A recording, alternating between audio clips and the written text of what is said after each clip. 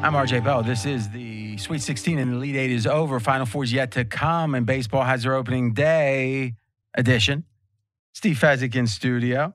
We got a jam-packed show, and we're going to be no nonsense.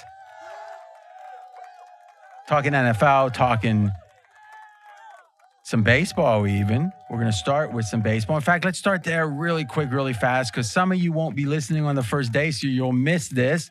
Tisk. You always have a chance of missing a winner if you don't listen right away. Subscribe. Just search RJ Bell.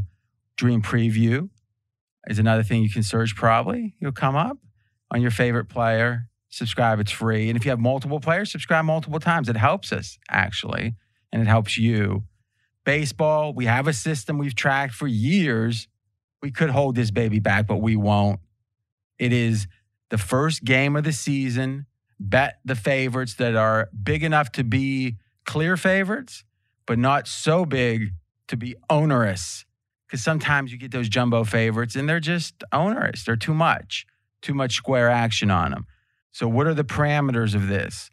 Minus 125 or above and not 200 and above. So minus 125 to minus 199 is the corridor. Any game, doesn't matter if the favorite is home or away, and it's their first game. And it wins big. Now, why does it win? All right? Why? We have a theory. We're not sure. Fez, how would you describe the theory? Motivated favorite. When you're like a minus 170 baseball favorite, you're the better team. You're supposed to win. You know what? Maybe stay out a little bit later the night before. Maybe not do quite as much prep work. Yeah, whatever the distraction is, whatever the lackadaisicalness is, favorites sometimes are lackadaisical. Yes. And thus, opening day, the theory goes and the numbers show they're not lackadaisical. It's a day everyone's been waiting for. There's a lot of pomp and circumstance around it. I kind of would have thought home teams would do better, but Mackenzie, can we check this? I know we checked to say, hey, road teams still did well. Can we look at relatively how well they do versus home teams? Yeah, I'll throw the splits up in about 20 seconds. Yeah, take some time on that. All right, now here's the history on these. So this is from 2004 onward. And again, opening day or the opening game for a team. Now this year, as everyone knows, all the teams open up, or at least scheduled to, on Thursday. And they've covered or they won the game outright 66% of the time. Now, you might say, hey, 66%, but these are favorites, right? Okay, fine. Up 39 units since 2004. So that's saying minus 200, minus blah, blah, blah. Doesn't matter. It's going to within the corridor. And again, that's from 125 to 199. Since 2004, if you played all these games, you'd be up nearly 40 units plus 39. Now, this is 241 games.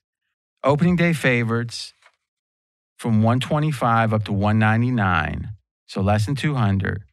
And 125 represents what? These are substantial favorites, meaning they're clearly the favorite.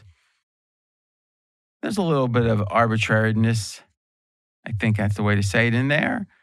But you could move it a little bit either way, 130, and you'd lose a few winners, but still, this makes sense. These are not gigantic favorites because why not gigantic favorites? Because gigantic favorites have a lot of froth in them. A lot of people are just going to bet them on parlays and stuff, multiple parlays, because they figure they can't lose. And thus it jacks up the price a little bit. So from minus 125 to minus 199, favorites when it's their first game of the season are up 46 units since 2004. Now, that record is 112 and 44. So that ends up being 156 games and 46 units. Faz, get the calculator out. 156 games, 46 units won. Our ROI is? 29.5%. Okay, now, let's think about this. I always hear about 10% ROI. So with minus 110, 10% ROI is what win percentage? So 52.4 plus 5, 57.4%. All right, so 57.4. So we get 10% from 5 percentage points. Yes. So another 5 percentage points, so 62.4 would get us to 20%. That's right. And another 5, 67 point, I guess 4, would get us to 30? That's right. So this is the equivalent, right, of 67%. Okay. Straight up. And so if we said we had a 67% straight up record at minus 110 and we had 156 games in it, people wouldn't believe. I mean, that sounds like the old Saturday morning stuff. Yeah. I mean, that's, what's interesting is that's like 2 NFL contests, right? You get 85 picks in an NFL contest. So that's like 2 years of picking in a contest, hitting 67%. And that is simply playing favorites from 125 to 199 when it's the first game of the season. And actually, the away teams have an ROI. Now, this is interesting.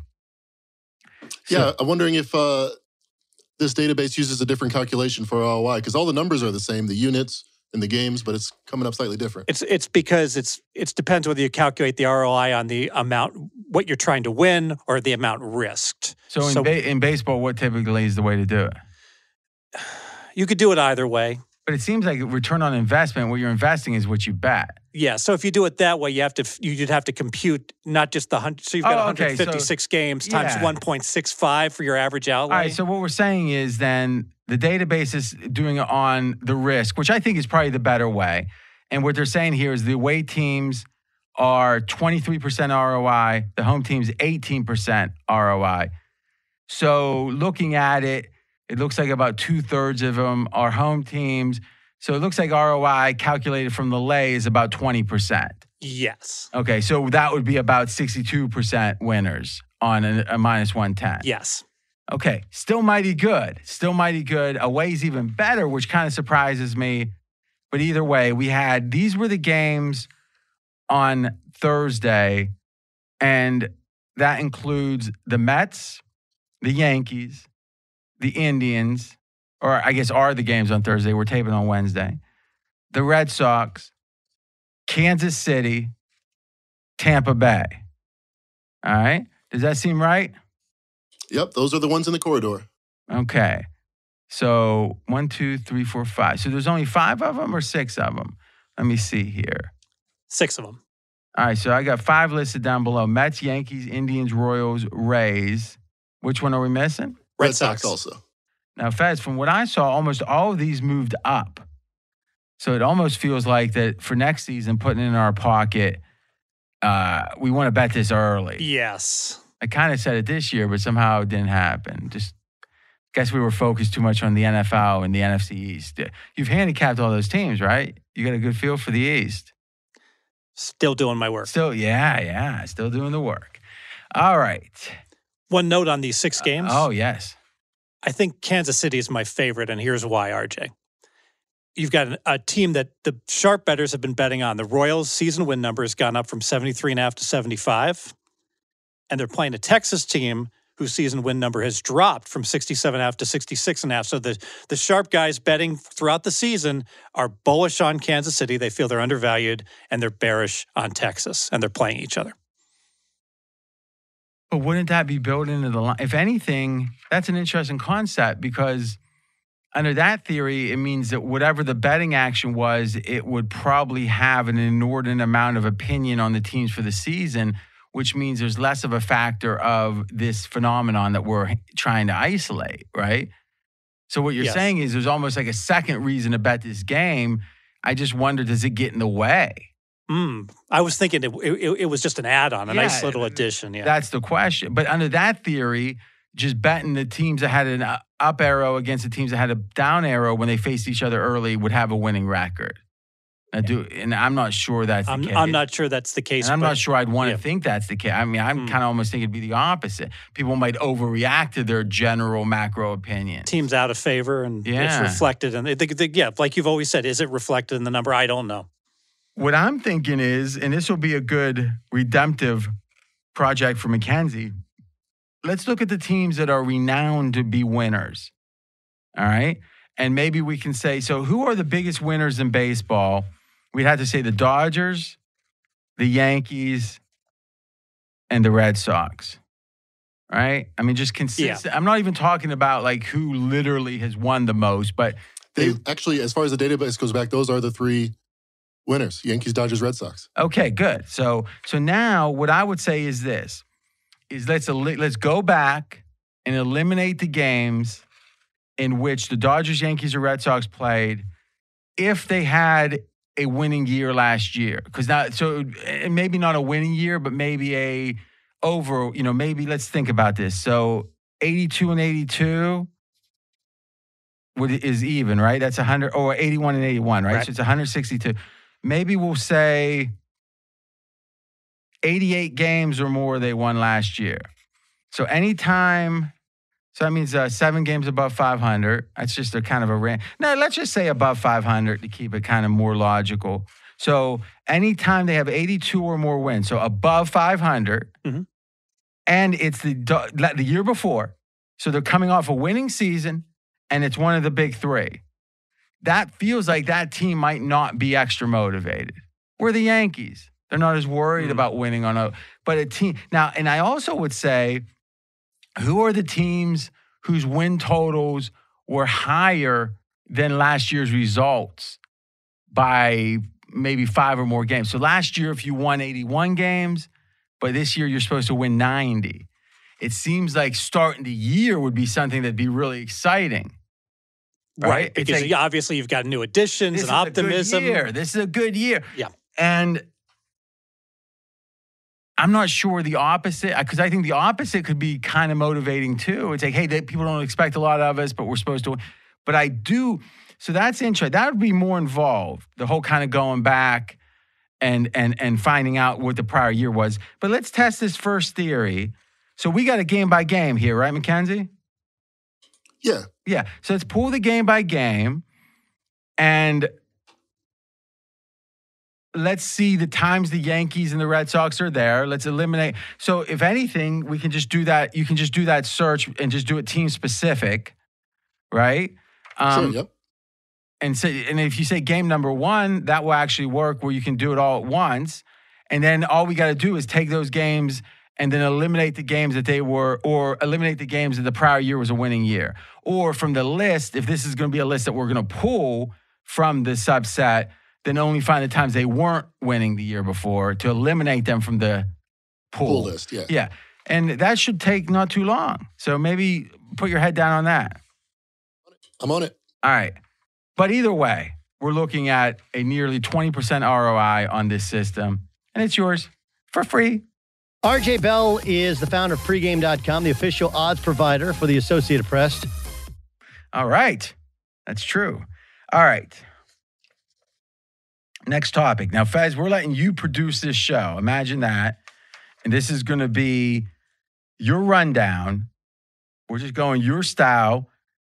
But you got a best bet coming up that I actually disagree with. That's going to be fun. I might bet against you on this one. And you also have an FCS one? Yes. And Go ahead. I do have 2 real rapid-fire baseball points. Oh, go ahead. So the playoff format is back to the traditional format. Last year, there were 16 teams. This year, only 10. Bottom line, hurts the bigger underdogs because now there's... The bigger underdogs to do what? To win the World Series. Okay. Because the teams like the Dodgers, if they win the division, then they have a mini bye, if you will, while the 2 wildcard teams, the 4 and the 5, play each other to see. So you're saying not only is there less teams that even have a chance, the teams on the fringe, it's more of a crapshoot. Yes. Okay. So if you are looking to play World Series type long shots, it's tougher this year. That's right. Makes sense. Second point, designated hitter. Last year, the National League had it. This year, they don't have it again. So the pitchers are going to bat. And because of that, we've calculated that it's worth about half of a run to have the designated hitter. Okay. So do the totals line up with that? Unfortunately, they do. I looked at opening day, and the National League totals are a half run less than the American League on opening day here. But that isn't the way to do it. God, that's goofy. The way to do it would be look at last year's National League totals and compare them to this year. At least this way, you've only got one small sample size on one side of it. Why would you have a small sample Because the size? Aces pitched the first game, so the totals are low in game one. Okay, that's a good point. But boy, if we're only looking at a handful, I guess this is what we'd want to do, I guess, is look through the first, 5 games? Yes. And then compare it to last year. The theory is it'll be all the way through the rotation. Yes. No, that's a good point about the Aces. So 5 games in, see what the average total is in the National League. Then say in the National League last year, what was the average total? Because we want the same teams to be compared. And it should be about a half run less this year. Yes. If it's off from that, there may be an inefficiency in the market. That's right. Or we might say the half run is the mistake. Where did the half run come from? Half run came from in 2019, American League games were half a run higher scoring. In 2020, when both leagues had the designated hitter, both leagues scored 8.8 runs per game. Okay. All right. So half run is your estimate for the DH. Now, wouldn't we say that the estimate for the DH effect would be more significant early in the year?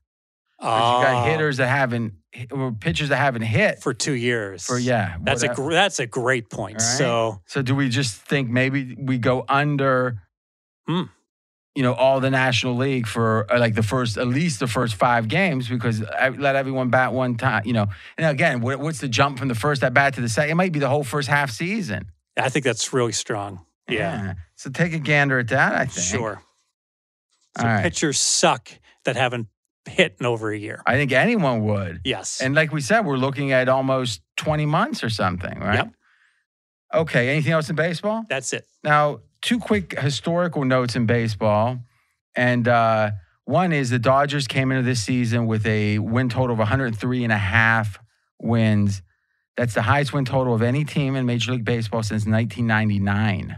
So this century, this Dodgers team is considered to be, at least entering the season, the most optimistic the bookmakers are about the number of wins expected. By the way, that 99 team was the Yankees, and they ended up winning 114 games the previous season they had, and thus they were off that record, and that's how they got such a high total, 104.5. Now it's 103.5, and obviously the Dodgers picked up Trevor Bauer, the Cy Young winner in the National League.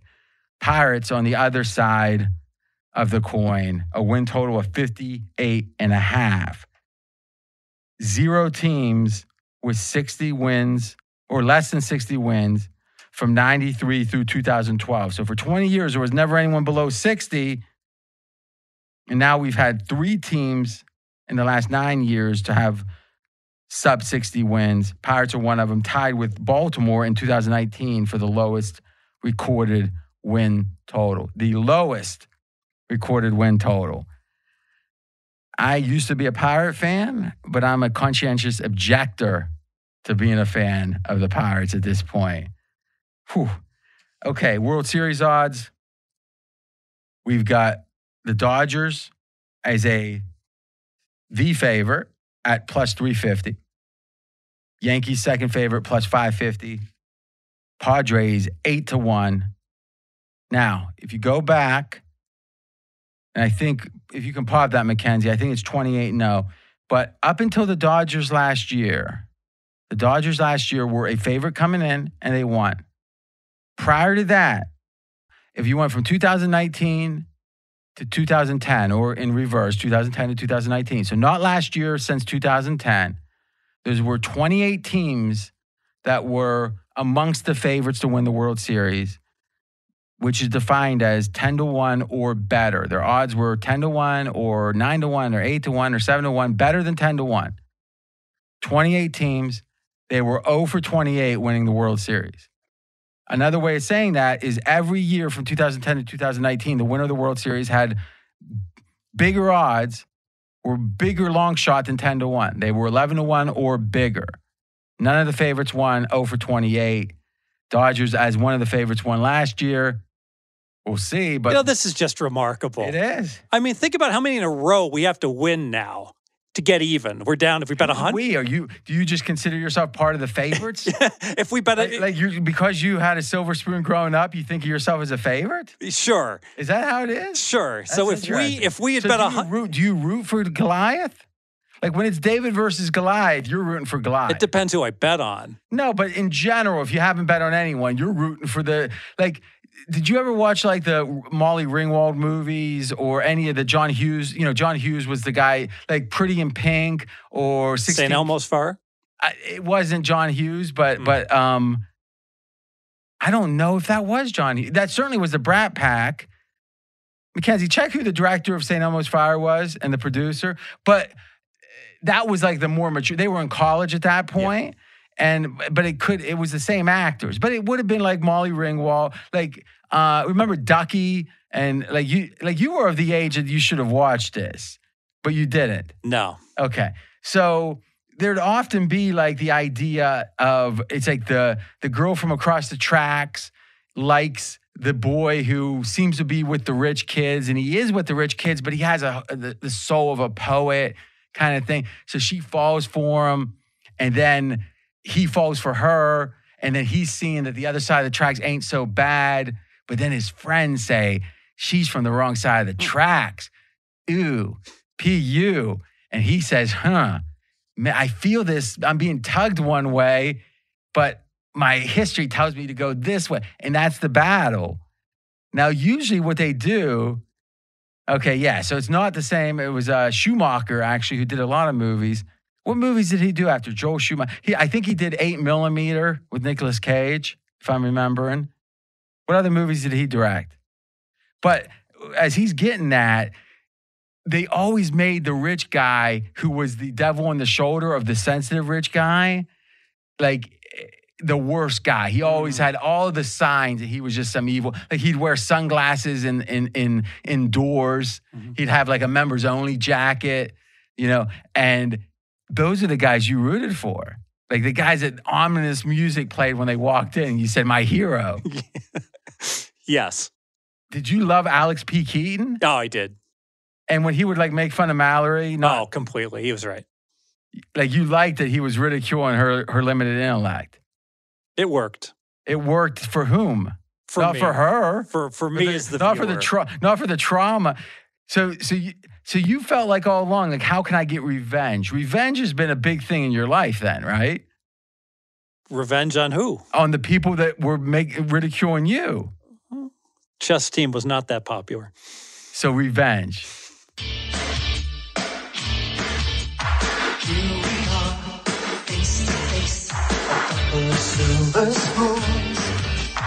Do you worry that you might be teaching Prince Johnny the wrong lesson? No. Are you teaching him to get revenge? No. But let's say he starts to feel put upon. Because when someone's nicknamed Prince Johnny, other people might object. I mean, it's possible. At that point, are you going to teach him the lesson of revenge? No. Like say, revenge is a dish best served cold. It's up to him. So you're going to direct him on everything, but not this. What was the other Joel Schumacher movies, Mackenzie? He did do 8mm, also Phantom of the Opera. Ooh, not much.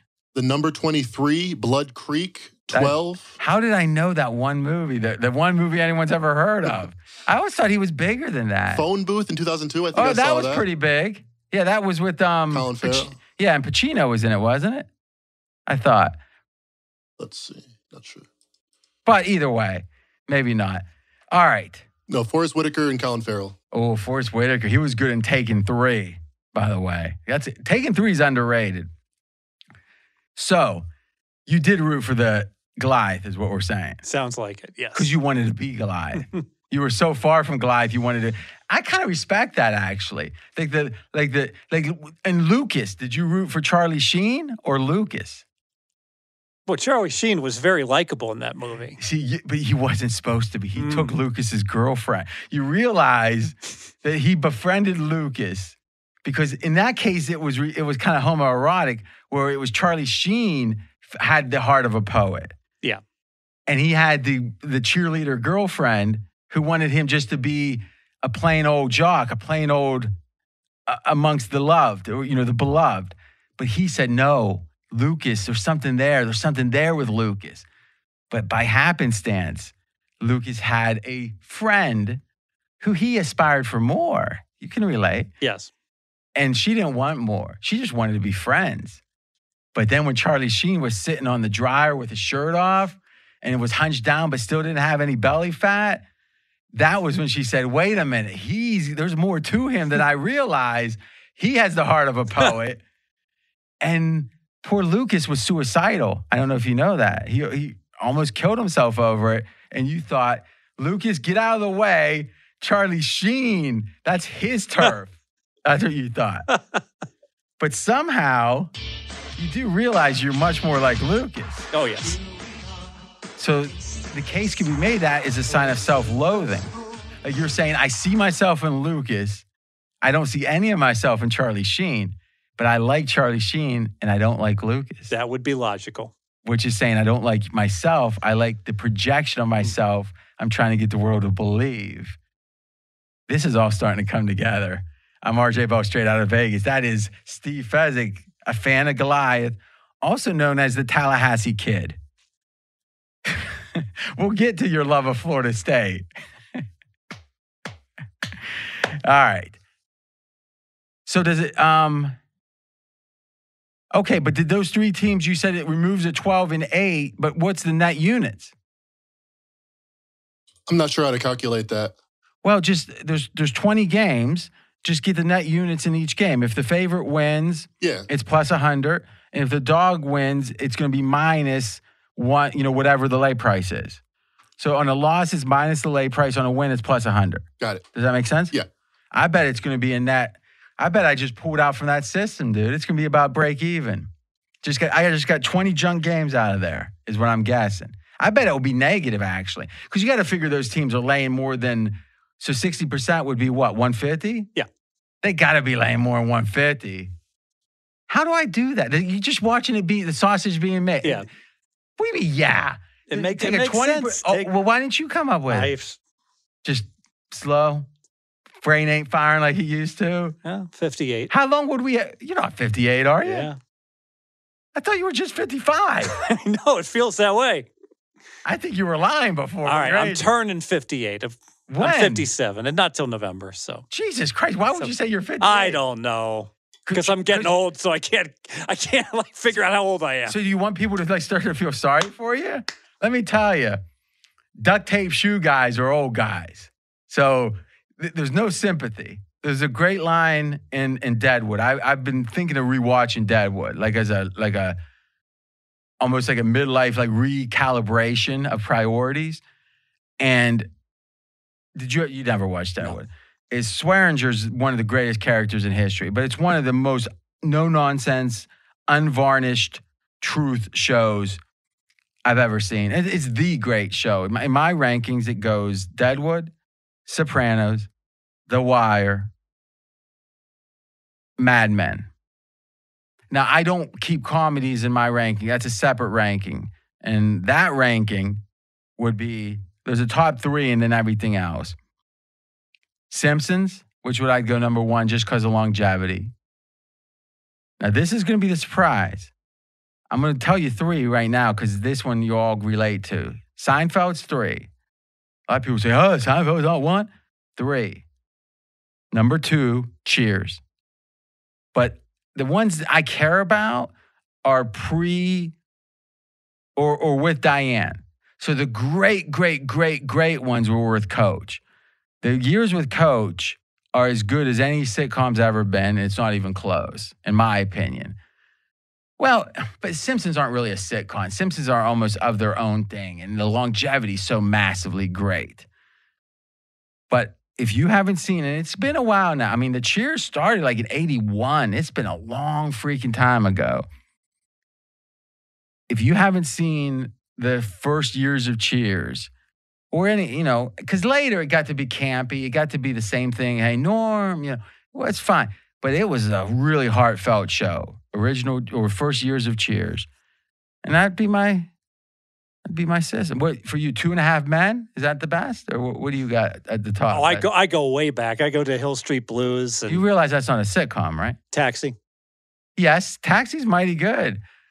So is that because you haven't seen any sitcoms since Taxi? None that what resonate sitcoms with do you me. watch now? None.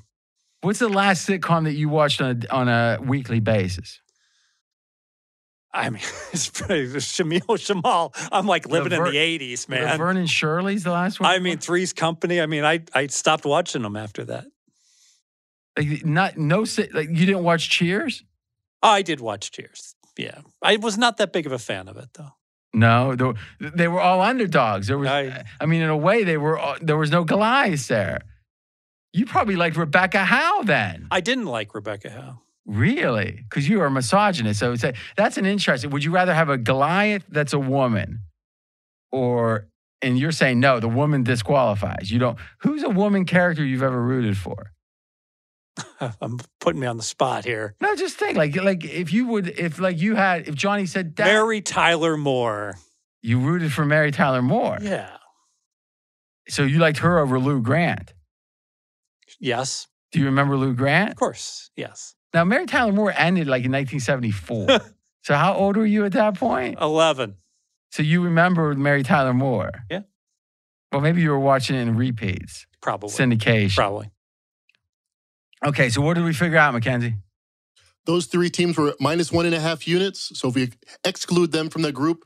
Jesus Christ, is it that easy? RJ Bell, just take out the Old Republic.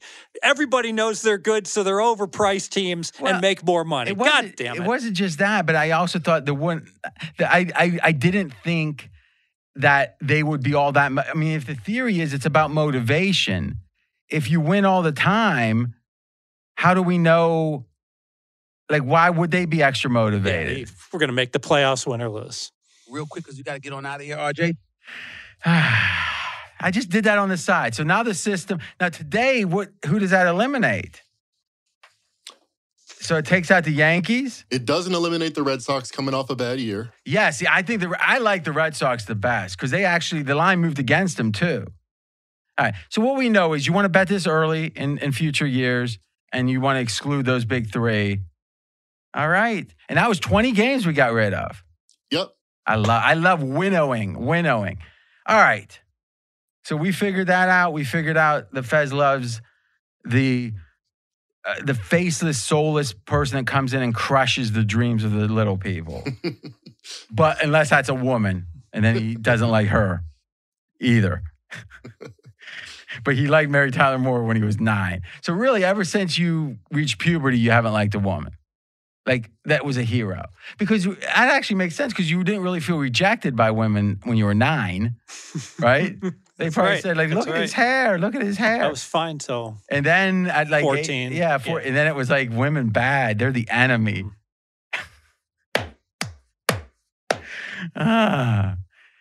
Next topic.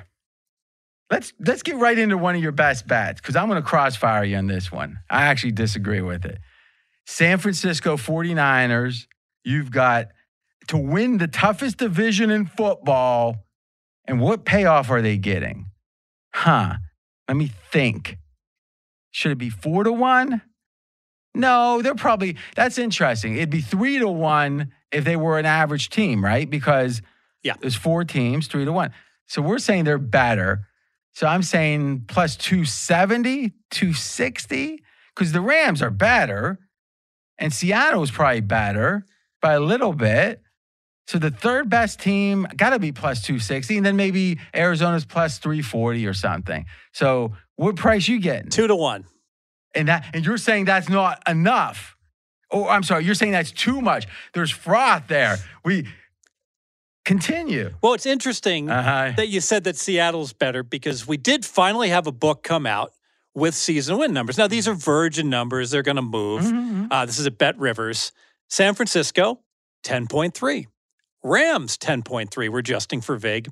And what do you mean adjusting for VIG? Is it 10.3? Means under 10. 10.3. It's less than 10 and a half. I understand. Right. But what do you mean adjusting for VIG? It's 10.3. Right. It's 10.3. Okay, continue. Like, try not to say things that have no point. Seattle, 9.5. Following that part? Yes. Okay. So Seattle's significantly below, 9.5, almost a game below both of those teams. Well, that doesn't make any sense. So how many games did Seattle win last year? 12. And San Fran won how many? 6. This sounds like you thinking Green Bay's win total should have been 8. Oh, my goodness. That was some of my worst work. But this is the same thing. Like we're just dreaming that San Fran, like everything's going to come together when they don't even have a freaking quarterback. Like is your estimate that they're going to have Jimmy G or not? Yes.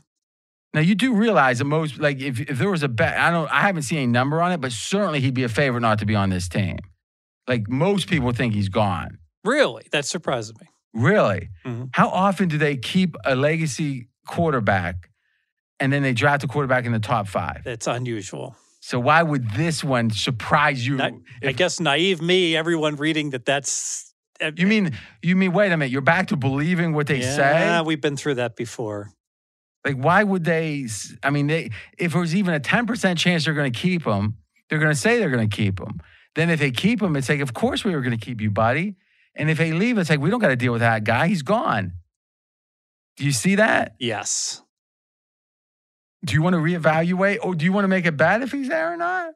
No, I do not want to make a bet on that. Even money. You know what? And if I'm not willing to make that bet, I shouldn't be making the 2-1 bet. Well, should you? Well, you've already made that. Yeah. Let's get that straight. We've got a crossfire on that one.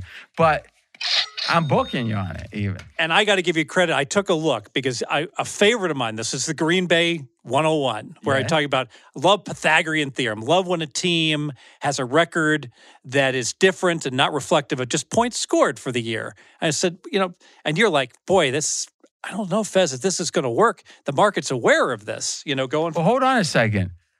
Mackenzie just found something that backs you up here. So this says, where will Jimmy Garoppolo play for game 1 of the 2021 regular season?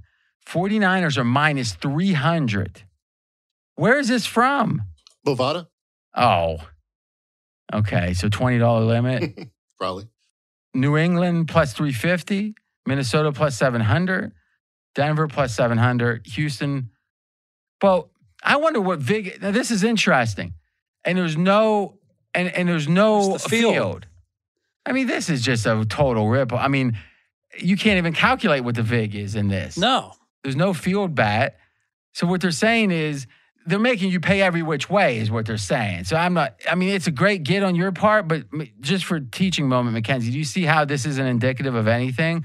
Because if you can't get the complete pack, the comprehensive possibilities, you can't even figure what the vig is. Yeah, and each bet is betting into a pool that ignores, 30% possibility. Well, that's the question is, what is the possibility that it's not 49ers, Denver, New England, Houston, Minnesota, Carolina? I mean, you know what's funny? That 30% sounds right to me. I mean, these are the favorites, I think. But why would they do anything but make San Fran a big number? Because they're not making anyone else all that good. Right. Wow. Yep. I guess whenever a book, and I got no dealings with Bovada in any way, pro or con, never have, but it does strike me, though I did do something with Bodog way back when, which was kind of the antecedent of it. But what surprises me is when a book starts to do things like this, in my experience, they're on the way out the door. Like they don't care about their brand anymore. So they just are money grabbing because one day they're just going to be shut down. I don't know anything about their particular situation, but boy, this is a disregard. I mean, whatever they're gaining from this, they're just putting themselves on this, out there is like saying, we don't care about giving customers value at all. That's horrendous. But go ahead. So you asked me, take a look at this Pythagorean theorem. This looks like you theorized it may not work anymore, Fez, because the market is well aware when a team like Green Bay goes 13-3. So explain, when you say, and I'm going to get a Mountain Dew, explain the Pythagorean theorem and just go into a little bit of background on this. Don't feel need to be too wordy, and I'll be right back. Right. So what you basically do is you look at how many games did a team win. So an example, back in 2019, Houston went 10-6. But if you looked at just points scored for and against, Houston should have only gone 8-8. So the conclusion, hey, Houston's overvalued. They won a lot of close games. I want to bet that team to go under. Well, it worked for Houston in 2019. Amazingly, the other 6 teams, if you would have just bet on the Pythagorean theorem being more indicative of how good a team would be. An example here would be you'd look at Seattle. Seattle was 11-5 in 2019. They should have only gone 8-8 by points scored, points against. So you say, you know what? Seattle's overrated. Let's go under. Well, that lost, and so did Oakland. So did the LA Chargers. So did Dallas. Dallas, as an example, went 8-8 in 2019. They should have gone 10-6 by points for, points against, and Dallas didn't even come close to going over. The bottom line is with the Pythagorean theorem is that the market seems to be well aware that when evaluating teams, the win-loss record is not what's significant, but rather how many points did indeed a team score for and against, and what were the underlying statistics of a team. So the odds makers are well aware that win-loss record really is not significant when making these numbers. So just trying to find teams that over or underachieved on the win-loss record is not going to point you to victories going forward. At least it hasn't the last 2 years. In 2018, if you blindly bet the Pythagorean, you went 1-3, and last year you went 1-6, including, as RJ mentioned, the ultra ugly Fezzik Green Bay under 8.5. Oh. I mean, they win 13 games. I mean, if they would have been 6.5, would you win under that too? And it really shows how directionally this all made sense when the market didn't adjust for this, but the market is adjusting for that. Yeah. There's a lot of wannabe sharps out there. And you think about it, that's who's betting a lot of these markets. It's not the squarest of the squares, typically. They're not thinking win totals. And it's not the big syndicates because they can't get enough money down typically. I mean, they might get a piece here or there, but it's not. They're not going to be an inordinate percentage of the overall handle. So the concept applies, though. What is the truth of a team? All right, that's really all of this is just shortcuts to find out what the truth of the team was last year, and then what's been the delta this year. Because if you don't, meaning the change. If you don't do that, you got to build up from the ground up. Meaning, and this is something Mackenzie and I has been thinking about a project on. And let me ask you, we haven't discussed it. If I said, if the entire league got rearranged, so no one was on the same team, it was like the NBA All-Star game, just new teams. Or even use the All-Star game as an example. How do you grade how good the team is? Well, meaning, if you were building from a power rating from the ground up and you didn't have last year, it can only be player-based. And coach. Well, if you think the coach is moving the number, fair. Yeah. I don't think he's moving the number very often. But I agree. Sticking to what matters here for a second, if we could, is meaning that when I say players-based, and you're right, coaches are part of that, I'm saying last year's results don't matter because the teams are nothing like last year. There's no team that resembles last year's team. Mm-hmm. How would you go about that? You'd go through each position by position. You'd have to evaluate how much each player was worth and come up with a numerical value. Saying worth over average or worth over replacement? Which one? I don't think it would matter either way. Or the calculation would be different. Yeah, but I think you get to the net same result or close to it. So how would you rate how good a player was? I'm talking about you. How would you do it? Well, I'd go into, there are guys who are experts at evaluating. You could example Pro Football Focus with their, so there's different player rating systems. Now, how much would you weight each position? Like, obviously, quarterback's more important. Yeah, I would think that I would. This is a great question because I think I would take a look at the composite average of the three linebackers, for instance. And I guess I haven't thought about that. What happens if I have a great linebacker and two average linebackers, or if I have three good linebackers and the average is the same? Who's better? That's a good question. I'm not sure.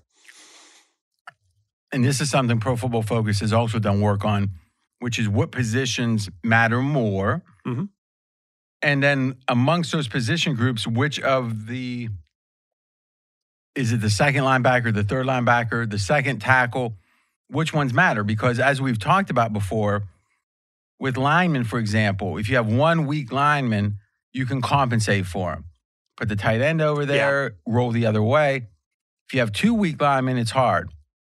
So where are those tipping points of either edge or disadvantage?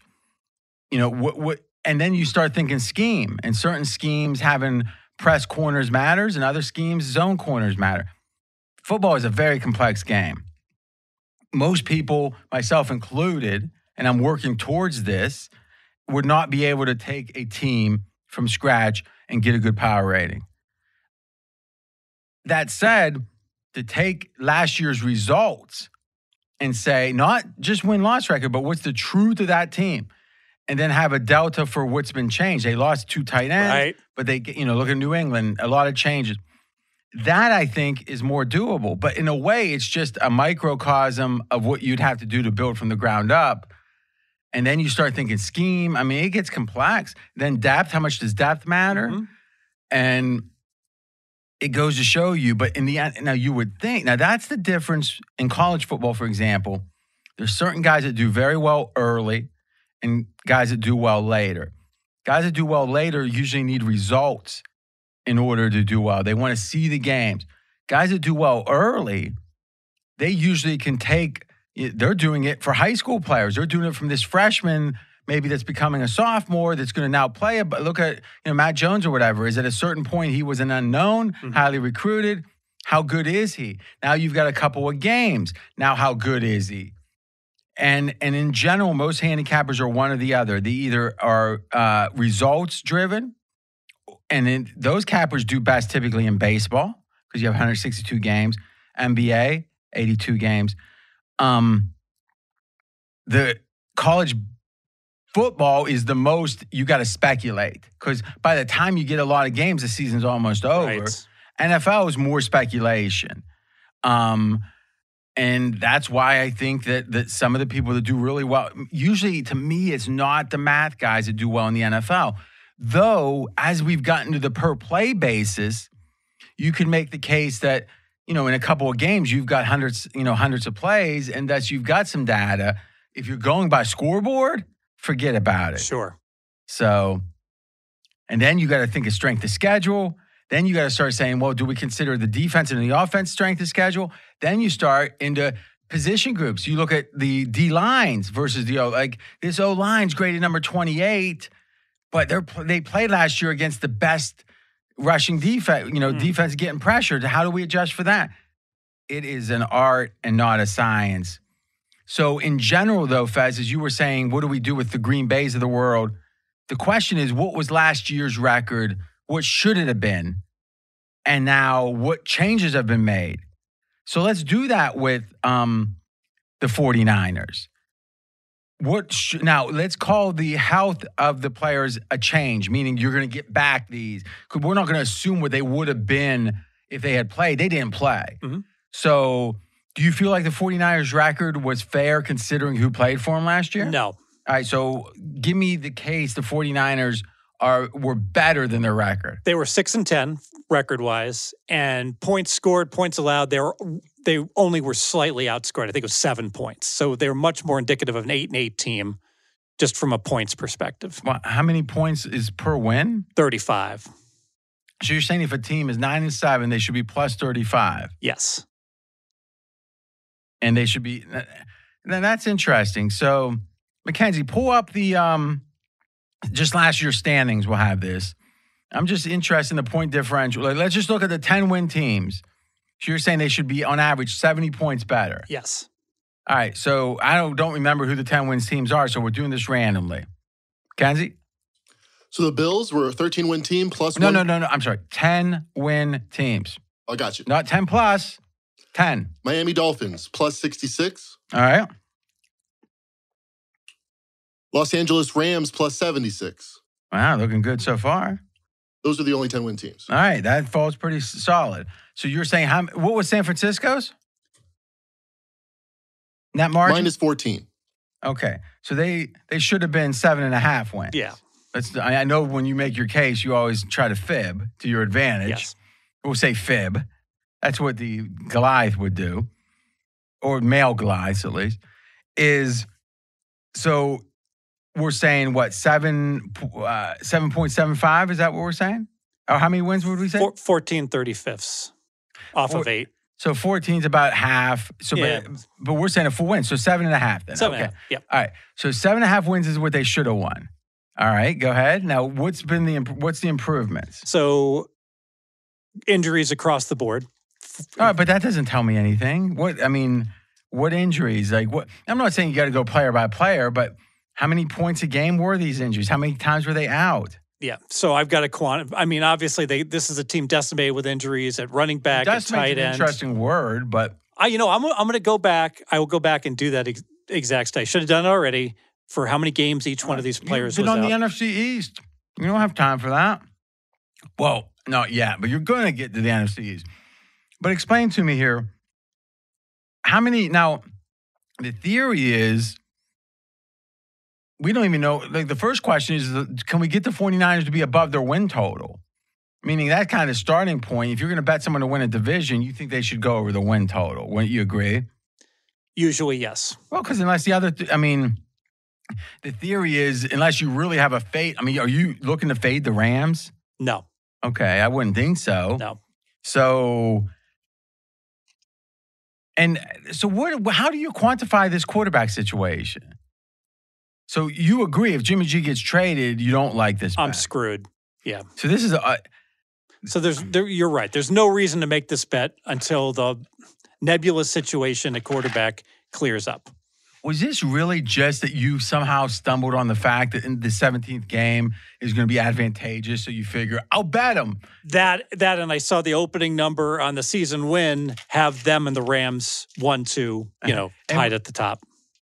But what's the Rams and what is the 49ers? Like, what's the exact number? 10.3. They're identical. So they're tied. All right.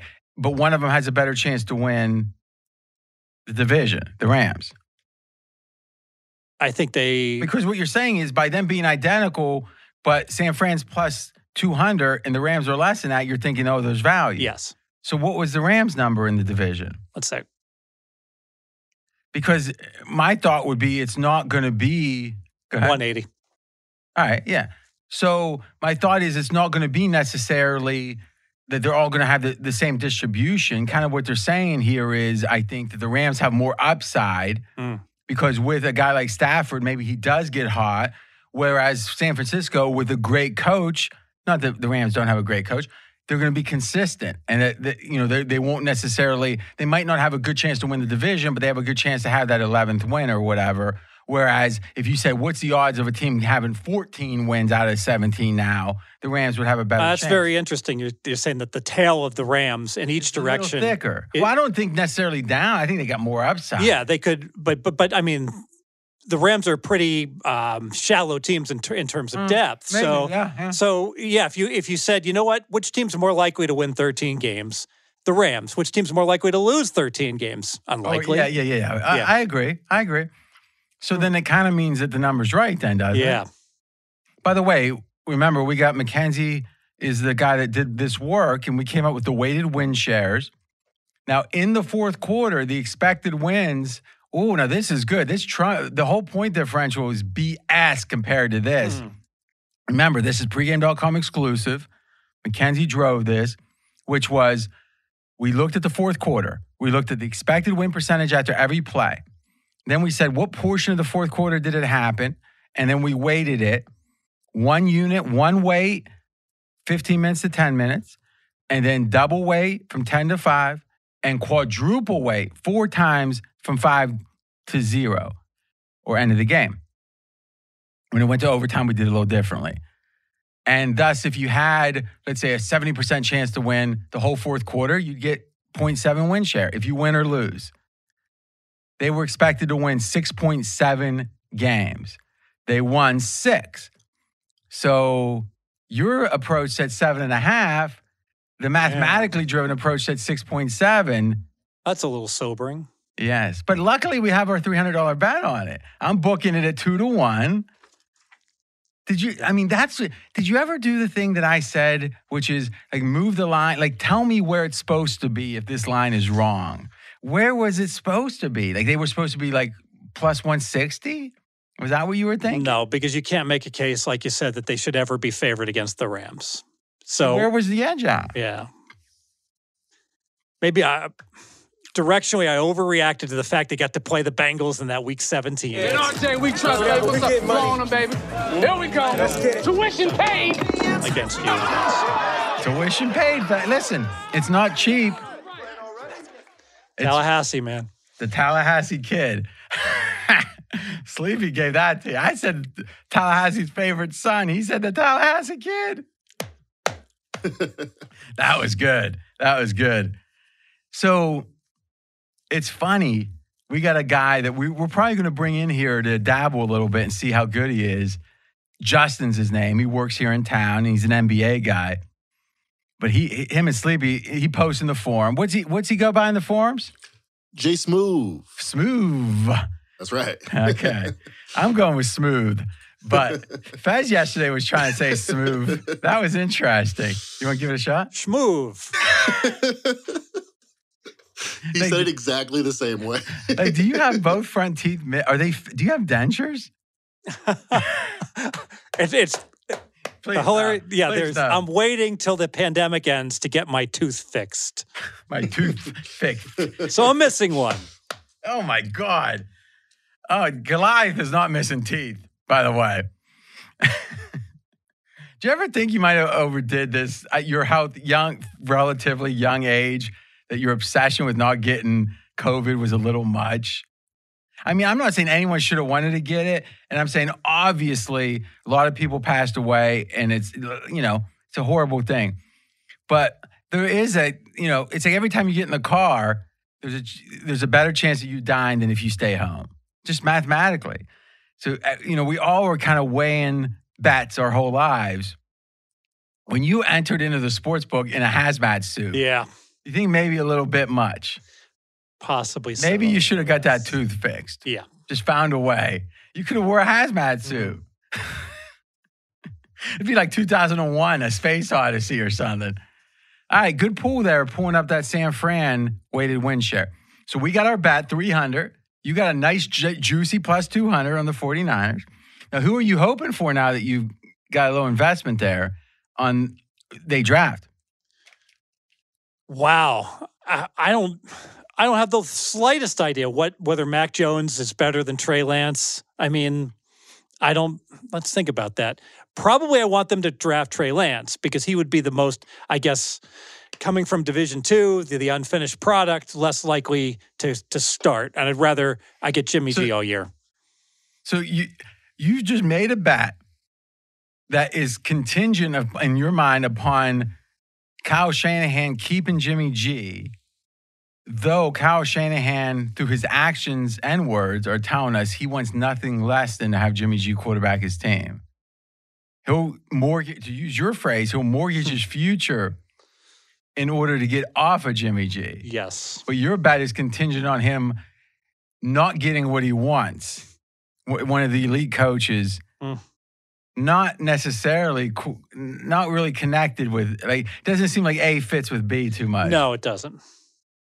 Because really, like you're saying, I hope they draft a useless player with his number 3 pick, but then he won't get in the way of Jimmy G. Except the coach hates Jimmy G.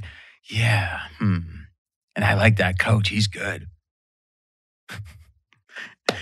Mackenzie, what side of this bet do you like?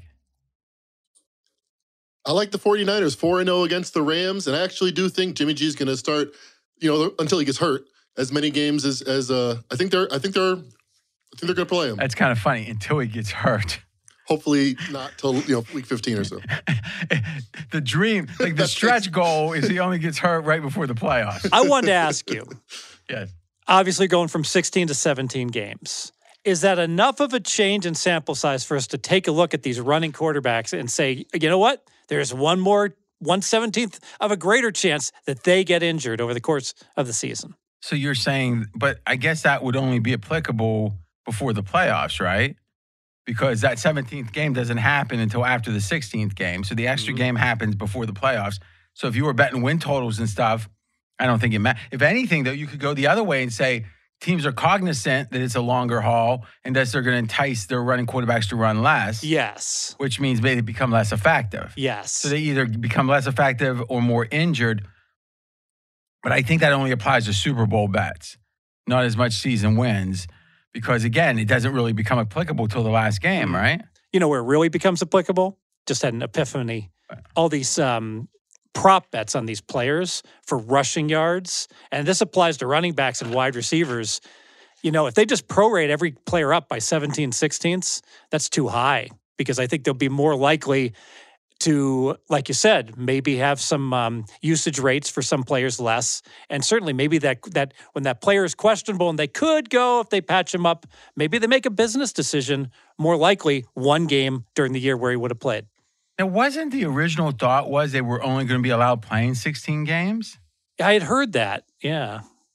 But we haven't heard anything about that. Nothing at all about that. Boy, we can't believe what they say. The spokesman, the people paid to deceive the PR people, why aren't they telling us the truth? But would you agree that if you blindly bet everybody under... Yeah, but we have no idea how they're going to adjust those numbers. If they I tend to agree with you. What I would do personally is I would be reading in the preseason and seeing which coaches are giving us indications that they're going to be worried about usage and maybe go under in those cases. Okay, so we've got a bet, but are you rescinding that as a bet? I mean, because you broached it, you have to be willing to bet me. But do you want to put that on your record, or do you want that to be rescinded? I want to rescind it. I think that's smart. All right. Next. But you've got a bet you may keep here coming up. Yes, an FCS football bet. How's your record on that? 7-2. Didn't you say you were undefeated? So have you had a real bad run? No, I lost the very first game of the year. Well, why were you talking about being undefeated? I think I said I had a winning streak of 6 in a row. If I said undefeated, I misspoke. Well, I think it was something about the picks you gave out on the radio show. Maybe were undefeated. Yeah. So what's your record? Like your premium stuff. People get the very best of Fezzik at pregame.com. What is the FCS record? 7-2. Okay. And did you win or lose most recently? Went 1-1 last week. Lost the 2-star, won the 3-star. Okay. So you've got a best bet coming up in that. Let's talk a little college basketball. Let's start with the Tallahassee kid. What did you figure out in the Michigan-Florida State? Oh, my God. Completely wrong side. Went with the Big Ten. Hey, it's overrated. All right? I think, there's a theme. There's a theme here that you can be right if the odds maker isn't aware of it. But if the odds maker... Or if the betting market isn't aware. Yes. But when the betting market is aware and they are embracing something, the Big Ten sucks. So Michigan opened up higher than a 3-point favorite. All the money on the Tallahassee team, Florida State, drops to +3, drops to +2.5. I'm like, we're good. Big Ten's overrated. Hey, closing line value. Line value. Yeah. Oh, dog. Yeah, you know what? Because everyone's so smart. Like lemmings to the sea. And I can't find a smart person. Literally, I'm not saying they don't exist, but I go all around. Not many of them. Now, I get that the people moving the line are generally the smartest people. And I'm not saying they're not smart. It's just this idea that every line move is brilliant. Oof. And you said it best. It's like, all right, the Big Ten is underperformed by 3.8 points per game.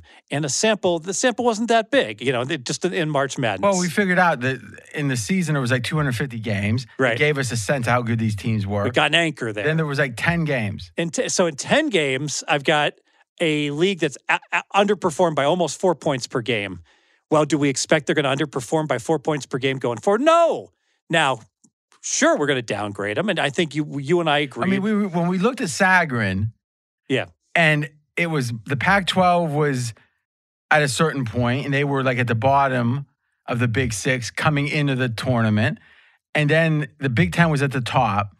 That if we would have adjusted the Pac-12 up 3 and the Big Ten down 3, then the Pac-12 would have been 2 points better than the Big Ten. So the entire season, the Big Ten was 4 points better than the Pac-12. But somehow the adjustments off of like a net 20 games out of 500 in the two conferences was going to flip that and move it 6 points net. Which is ludicrous. I think and that would have got you right to the line. It wasn't even no value. Exactly right. So this is another example. It's like Green Bay again. It's another example where, hey, you know what? You're right. If you could bet, if before the tournament started, they put up a hypothetical, Florida State, Michigan, all right? Bet Florida State +6. Good bet. Don't bet Florida State +2.5 after everybody knows the Big Ten's not as good as we thought they were. Because you know what? They're still probably decent. They're still probably better than the Pac-12. Plus, Jesus. And I think we saw it. Michigan was hyper motivated. Oh, yes. Michigan was carrying the banner for the entire conference. And it wasn't they cared about the other teams. It was they wanted to dominate. They wanted to get the recruiting. They wanted Juwan Howard there, front and center. You know, I think kids, sometimes you ever hear from the mouth of babes? You ever hear that phrase? I've heard the term, yeah. RJ's number 1. I think we should just kind of let the kids tell us, Faz. You know what was telling also? Give me an R. Give me a J. What does it spell? Go ahead, Faz. RJ. And this is the rare case where sometimes, you don't, bow to the throne of closing line value. But you like having line value. Yeah, why not? But here's the case, I remember I think the market's efficient. You looked at the screen and you saw 1.5 pop up in this game, and you literally on your press, morons. what is this? Listen, can I bet more? You're like, can I bet more? I could have lost that game. It's not about any one game. I mean, we're having fun with it. It is about, and I do think it was a real lesson. I'm not sure you could have lost that. Well, I mean, maybe. I think what I'm saying is I didn't know until the game at least got played for 10 minutes. Then we knew kind of. But at that point, is, to me, it's interesting. Mackenzie just popped up here. If you look at the Michigan showed up big in effort categories, defensive rebounding versus a team known for physicality and defense, which is another thing in the tournament. I think when you have the big boys against the not so big boys, sometimes like a Florida State, which is a big boy, playing against lesser schools, they're going to out-phys. Some of the deficiencies won't really matter because it's almost like the ninth graders playing against the eighth graders. But then when you play another big boy, now the physical isn't the key anymore. Now it's coaching. Now it's discipline. Yeah, and just generally, Michigan's going to have better recruits. I mean, you just know they're going to have a better baseline than typically a Florida State team in basketball. So I didn't know, but I will say this. When I can understand why the public is wrong or why the bettors are wrong, I'm very comfortable. If I don't know why they're betting one way, I'm much less so. Because if everyone, like Trevor Lawrence, if people are betting Jacksonville, or I'm anti-Trevor Lawrence, I think he'll be fine. Tell you this, anyone that thinks Trevor, and again, I think Trevor is a sure thing enough for Mackenzie and I to have a major bet on it. But it isn't so much I think Trevor's going to be good. I think it's going to be that the team that drafts him, Jacksonville, is going to have such a commitment to him. They're not going to admit that he's bad, even if he is. Day before the draft, how do you feel about a bridge jumper, lay 50 to make $1 on Lawrence goes Jacksonville, if everything stays the same? Well, to me, it's all about where the bet's being made at. If the bet's being made in Nevada, I'm fine with it. If it's offshore, I have no interest in having a ton of money offshore to, who knows, they might shut down the next day, right? But I just said that because it was interesting how you were saying, you didn't say probably Jacksonville. You just said Trevor Lawrence, Jacksonville. At some point, you're spending too much time. The given is we're not sure, but the given is we're 99. I mean, I doubt you can even get 50 to 1, or 1 to 50. Mackenzie, lay out our bet. Will Trevor Lawrence be a starter in his 4th year? I'm getting plus 350. You're laying minus 350. If he's injured, if he can't play, if he's injured but projected to start, then you're the winner. I'm the winner. If he's injured and his career's over, there's no bet. It's got to be, no bet. So it's got to be a coach's decision. This guy is the second string quarterback. He's healthy, but he's the second string quarterback.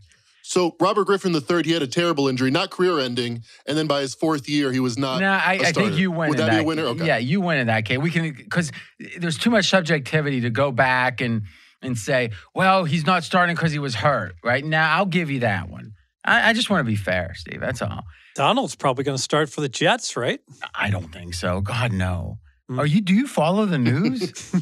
I mean, Zach, you think they're going to keep? You're right. Draft Zach Wilson and keep. That's interesting. Will he start week 1? But it's not start with Jacksonville. It start with whatever team he's on. Yes. So if Darnold gets traded, he could start. I mean, I would feel bad for that team. Who's gonna want him? Well, I mean, listen, Colin Cowherd today. Listen, I'm just gonna just say what he said. I'm not gonna no commentary other than it's crazy, but. He said if he was drafting and Sam Darnold was part of the draft, So now you got the 5 big quarterbacks, all right? So let's go down that list. Mackenzie, who's the 5?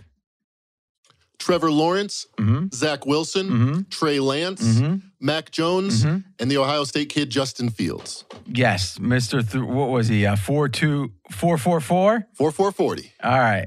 44440. Okay.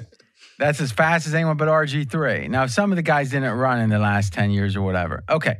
So now he said, imagine that there's a 6th entrant and it's Sam Darnold. Now, he didn't say anything about what year of the contract he was because that makes it even harder to want Darnold. With 1 year left at cost, low cost, and then he's into a 5th year, which no one's going to exercise the option on. So, he'll be a free agent effectively after this year. If the 5th year option is not exercised, if it is, it's like $25 million you're going to pay Sam Darnold. But let's even forget that. Let's just say contracts are the same. Where would you draft? And listen, you might like Sam Darnold. Don't think, because I don't like him, don't go against him here. Where do you draft Sam Darnold? Last. Mackenzie? Last. I think it's absolutely last. Because really, the worst thing that it could be, it's almost like I'd rather a random 5th rounder than Sam Darnold. Because there's a chance a random 5th rounder is going to be good. That makes a lot of We sense. know Sam Darnold's not good. Yeah, Sam Darnold has no upside ceiling. He can't help me. My name is Casper. I mean, that's what we know. His name's Casper. I mean, I've told you this theory before. Once someone established, it's like, am I more afraid at a poker table? Someone sits down cold. I don't know anything about him. He might have a fanny pack. He might have a Freddie on his shirt. It says, I'm Freddie. And I'm still more scared of him than the guy I've played with I know knows is no good. Because I know he's no good. This guy might be good. Fanny pack or not. I'm thinking about my poor friend Ronnie. He folded trips to Miss Finland. Never had played with her. Thought she looked confident. Miss Finland? What do you mean Miss Finland? He was on one of those poker at night so airings. This was on TV? Yes. Did he know this lady wasn't a professional player? He had no information on her whatsoever. So, but it wasn't random people that they pulled to play. So he had to know the names of the people. He couldn't have researched. I think he went out late the night before. Oh, okay. So how's he your friend if he's out late the night before? Okay. he's friends with Jared. So okay. I kind of by association, I got to be buddies with him. And it was trips. He's like, I must have something big. He's like talking to her, and she has no idea. So it's like she doesn't speak English. It's like that Far Side where it's like Ginger the dog, bad dog Ginger. Ginger check raised me, and the dog. Far Side. What are you talking about? In one of the Far Side episodes. What is Far Side? Gary Lawrence, the cartoon, the Far Side. You've seen the Far Side? No, I haven't. I really? No. That's impossible. No, I would have it's laid. It's very possible. I would have laid $100 to make $1 that you knew what the Far Side I'm is. seeing it on the screen. This looks very nerdy. Like, I don't think you realize just because I'm pretty smart doesn't mean that I was playing Dungeons and Dragons growing up. We were dunking kids' heads in the toilets that were playing Dungeons and Dragons. Told me that. Now I was trying to help those poor kids. I was like the guy with. I was like the Charlie Sheen character, but I believe that, but with more belly. I wasn't like there with my shirt off on the. That might if I had Charlie Sheen's physique, I might have been with the dark side all the way. I'm the one with all those dice with like 18-sided ones. But I could see the reason I took up for the nerds was I knew inside me I had a nerd in there that I quashed down and kept down, punching it, stay down. And I knew that one day it'd pop up, and I was trying to kind of lay the groundwork to be okay. More you were intelligent enough to realize you could have been that. No one chooses to be a nerd. You can be intelligent and not be a nerd. There's a whole different thing there, right? I mean, there's quarterbacks like Herbert, right? Supposedly graduated from Oregon with a 3.9 whatever. You think he was a nerd? No.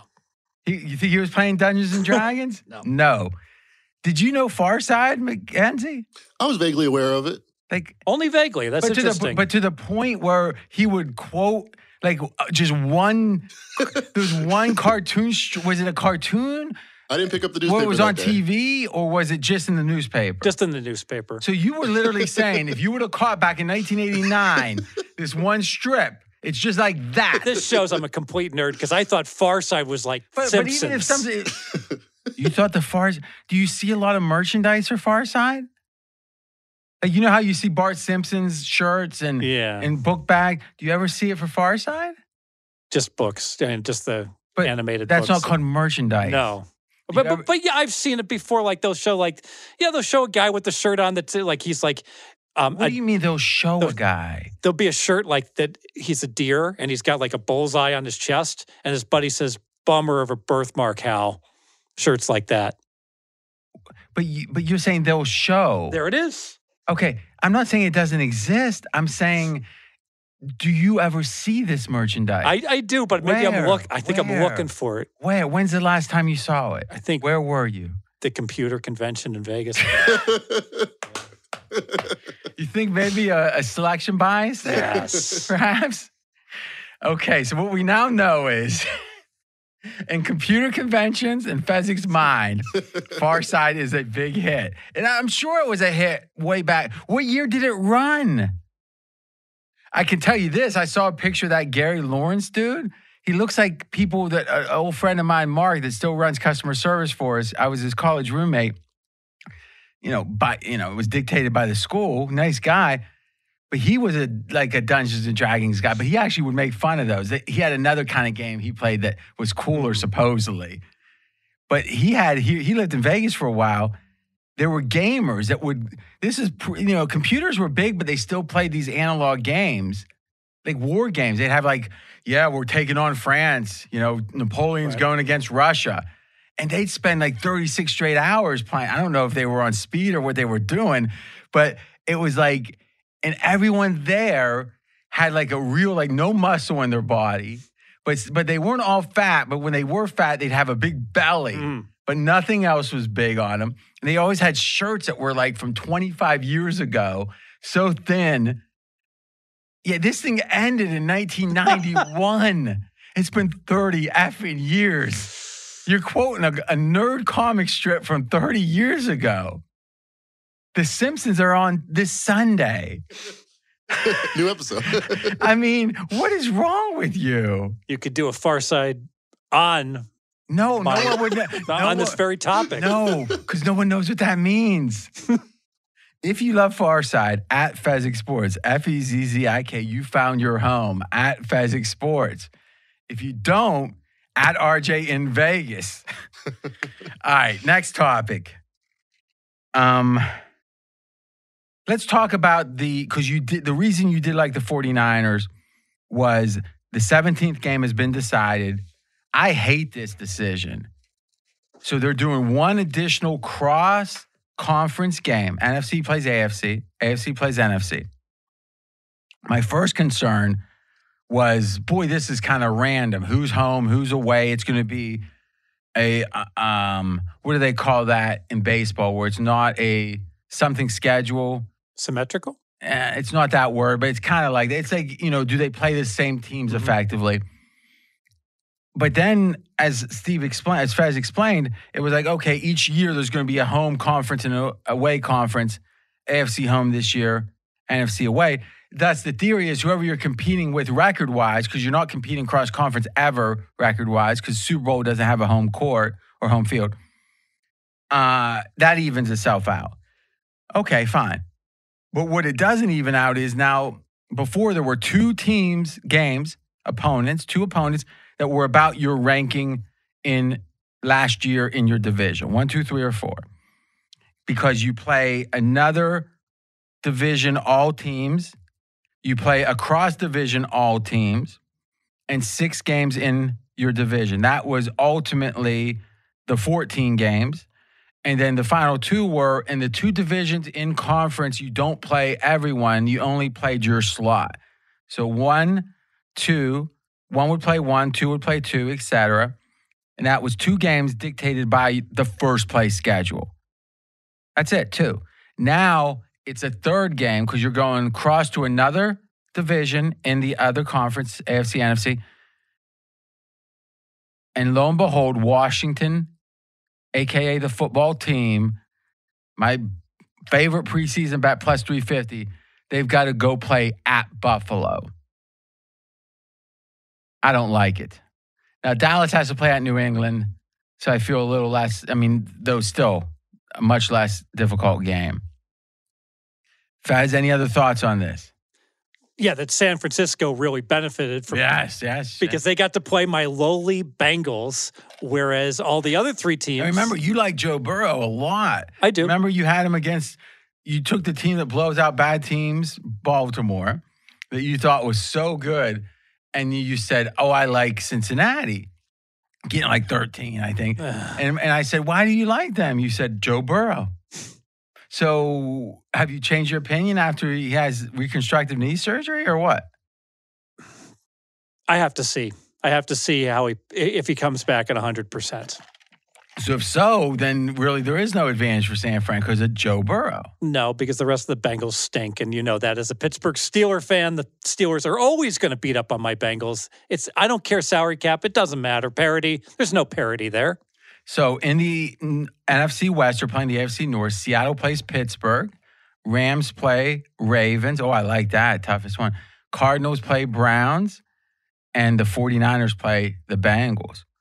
Right now, if you had to pick, if I said who will finish higher, Steelers or Browns, just wins, or in the standings, whatever the tiebreakers are. God says Cleveland. What's the number say from the new numbers out from Cleveland 9.7, Pittsburgh 8.6. Wow. Big difference. Wow. Pittsburgh not getting a big bang, that narrative. Okay, so we're going to do something interesting, and we should have this out by Friday. So I'll tweet it at RJ in Vegas. We're going to look at the projected point spread in all the 17th game matchups. From that point spread, Fez is going to project it. We're going to then take a fractional win. So based on a certain spread. So give me an example. A team's a 3-point favorite. Green Bay at Kansas City. A team's a 3-point favorite. Explain then how do you convert that to a win percent? So 3-point favorite would win 60% of the time. You're going to give 0.6 wins to the favorite, 0.4 wins to the underdog. Yes. Then we're going to say of the 16 other games, not the 17th game, what is the fractional wins per game? What is it times 16 that gets them to the number of like 8.6 or 9.3? Back into it, yeah. And then from there, we're going to be able to say, does the 17th game, does it help them or hurt them? Because you could have a team that's going to win, let's say 75% of their games, it says out of the 16, 65% chance to win the 17th game. You think 65% means it's a good game for them, but no, that game. So it's going to be, is the 17th, effectively it will be, is the 17th game more difficult or less difficult than the average opponent? That's the way this is going to be calculated. Adjusted for home field also. Yes, but that's true because the other 16 is going to be 8-8. Here it's going to be adjusted for home field. So the AFC has an advantage, NFC won't. That's going to be interesting because one, it's going to tell us what effect we should feel about that 17th game. So the 49ers are going to have a nice advantage because the chance of them winning even at Cincinnati is better than their average schedule. Right. And we're going to say, like, for example, the Rams at the Ravens is going to be tougher than their average schedule. And it will abstract out the 16 games to say if it was a normal season, what would be the win total for this team. So it'd be an interesting way to go about this. And we're going to send that out, all the raw data. And really, the beauty of it is you can print that out and have it all the way through the start of the season. Okay, moving on. Going through Fez's notes here. Oh, we dug in a little bit into college basketball. We got into Michigan and all that. Let's not overdo it. Most people have done their recaps. What were your take? Let's start with the Zags. Are the Zags the best team? I think right now it's an open debate. Is this the best team in the modern era? And I'm saying from 1975 or 76 on. Indiana went undefeated in 76 with Bobby Knight. Are they the best team since then? I think they are. If you take a look at it wasn't that long ago that you bet two teams, Baylor and Illinois, against Gonzaga. Now you still got Baylor alive, but you're obviously in a negative spot. I have gotten just slapped around by the Zags, and it didn't help me that the one game I paid the most attention to was arguably their weakest game they played in the tournament. They still covered. They beat Oklahoma by 16. Yeah, that's weak, right? If you only win by 16. Yeah, they're up 10, late. But, I mean, the mere fact... You think that there might be an example of what I tell you is when you only watch fractions of a season that it's better not to watch any of it? Or you got to discipline yourself not to overreact to what you see? Yes. But you still can't resist. I mean, should your take on a team really be affected by if the phone rings? I saw the West Coast Conference Championship game where BYU was up 12 against the Zags at halftime. But like, don't you realize the game's 60? I mean, there's a certain 40 minutes long. There's a certain length it's supposed to be. But they still underperformed in that game. And they still won by double digits. Yeah. So that's what I'm confused by. It's like you can take any sliver of any. I mean, what team ever dominates every second? Right? Like, ever. Never. So, like, did you think... How you could make the case that Zags are the closest thing to it? Yeah. They're 4-0 against the spread, despite coming in as the prohibitive favorite. I mean, how often does that happen? But somehow you found a way to skew it so they were bad. Yeah. Because remember, you were talking about... You put a bet out to bet against them on the no at... What was it? They were like plus 350 or plus 300? They were minus 240. Take back was plus 200. So I said yes. Bet, but the field. You didn't say yes. You were like, this is a great bet. I like the field minus 240. Don't say yes. It was like a huge bet. Bet the field minus 240. Love it. All right. Well, you don't love it now. Oh God. So now Gonzaga's heading towards. Now let's say towards the minus 240. I know they're only minus 190, but yeah. Thinking about zigging and zagging. Are you going to be backing the Zags? Not at 14. I think at some point you just say you got this team wrong and probably better to just stick with totals instead of playing sides that you keep getting wrong. Or maybe not bet any of it. Yeah. Right? Because, like, to some degree, this isn't easy. And I think and I'll be candid, why is Fez here might be a question many are asking. It's because in certain areas, he is as talented as anyone, more talented than anyone I've ever met. But because of those areas, it came easy to him. Like a lot of Goliaths, it comes easy. And there's a tendency to think, oh, it can be easy here, it can be easy there. It only takes, and with aging this happens, Fez, I hear, is it only takes a little bit of a draw. I mean, think about it. Jerry Rice was the best in the game, and he worked really hard to maintain, and then one day he wasn't, and then one day he was out of the league. And if you looked at Muhammad Ali, there was a 30 for 30 about Ali's fight against Holmes. And he was done. He barely beat Leon Spinks in the rematch in 78. And this was like, I think, almost 18 months later. And Larry Holmes was a sparring partner. No one really liked Holmes. And Holmes, though, was a ruthless, had that jab. And if you look at that 30 for 30, is by my untrained eye as a boxing fan, I'm not a trained boxing expert, Ali looked as good as he probably almost did since he came back after the hiatus. He physically wasn't fat. He looked fine. He got killed. It wasn't even a match. I mean, it was sad, really.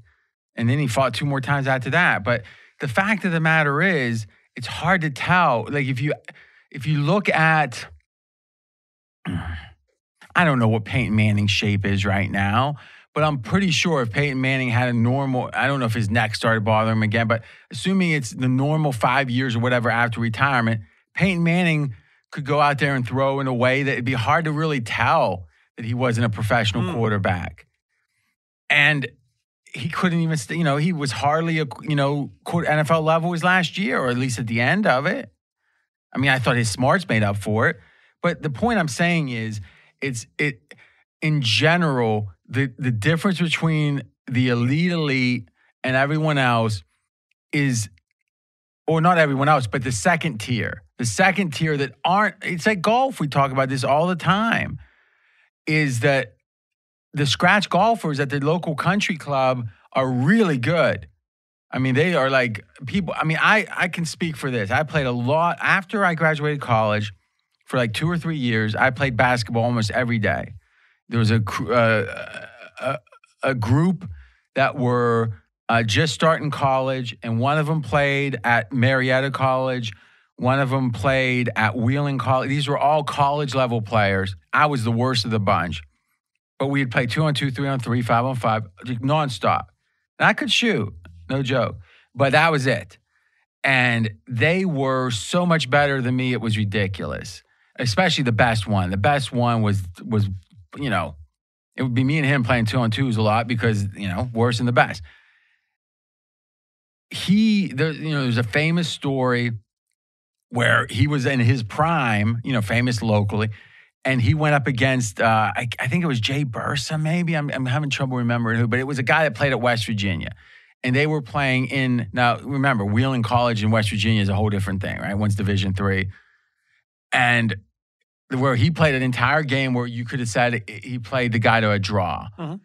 So literally, the guy who was like almost playing like with a child when he's playing with the other ones, even the other college players, because he was like all conference in Wheeling College conference.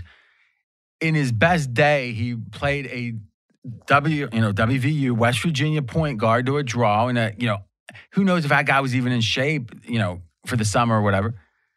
And then think of the levels above that, right? You've got the people that could play in the G League, mm-hmm. and then the people that could, be all, let's say, all American in college basketball. Then the G League, then the 12th guy on the Celtics, and then the 7th guy. Then it's like, and then you got LeBron, right? And the difference, the guys that are not in the NBA are super good.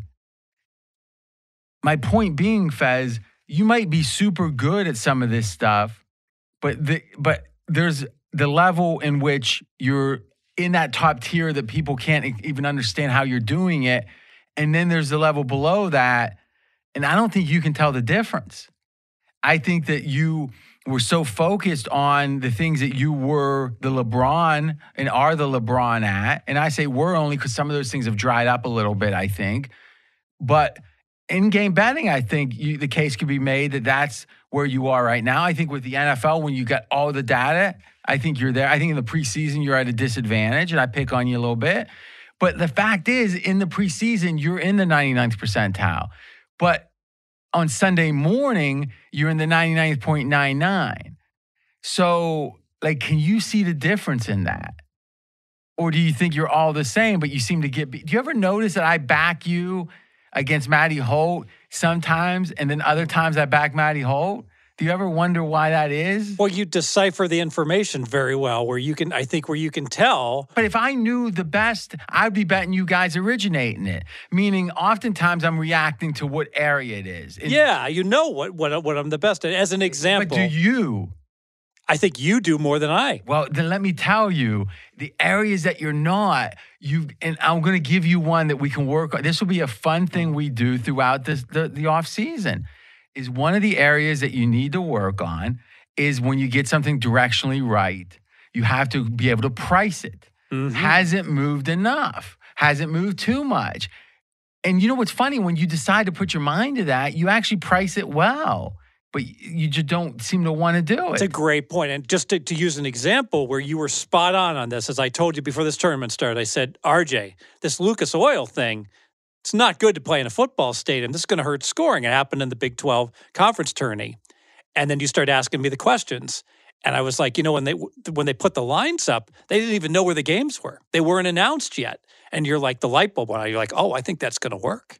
Because it wasn't obvious. You had to do extra work, et cetera. You get at those numbers. And plus, once it was announced, if you act first, you're going to get to be there before the move happens. Yeah, and if you just blindly played all the Lucas Oil at opener games in the tournament, you're 9-3 now. It's been very profitable. So the Elite 8 round, 4 games were all at Lucas Oil. How'd the totals do there? 3-1 to the under. Okay, and what was the movement on those totals? They all went down about 1.5 to 2 points. Okay. Every one of them. So how about the Final Four? What's been the movement so far? That's interesting. There's been no movement in the totals, but it sure looks like... Does it look like that the totals, that the odds maker finally accounted for it? Yes, it does. Okay, and how do we quantify that? I asked a guy, well, what do you think of these totals? One of my college basketball guys, and he said, boy, that Zags total looks awfully low to me. I want to play over. And it's interesting, when the public's getting most involved, they're not afraid of the public overaction. So, by the way, speaking of Final Four, Gonzaga 14-point favorite. Now, if we go back and say, what's the biggest Final Four spread since 1985? This is the biggest one. In fact, the biggest one prior to this was Duke over Michigan State in 1999. Duke was 11. So from the modern era of 64 teams, starting 1985 till now, there hasn't been a single Final Four game with a spread above 11, and now it's 14. All right, what we've seen, though, and if you can pop that up, Mackenzie, we've seen more double-digit seeds being in the Final Four, where we had a long time between 1986, when it was LSU, and 2005. Through that time, there was only one, and that was LSU in 86. Then in 2006, we had George Mason. And then I think in 2011, we started with VCU, and we'll get that up in a second. I'm just going by memory before that. And then there's been like 4 of them.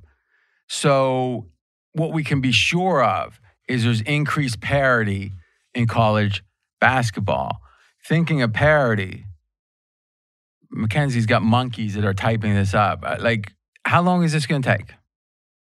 Another 10 seconds. 10 more seconds, okay. And you nailed the parity being the very first round of the tournament when we had 4 major upsets, 13 or worse seeds winning against 1, 2s, 3s, and 4s.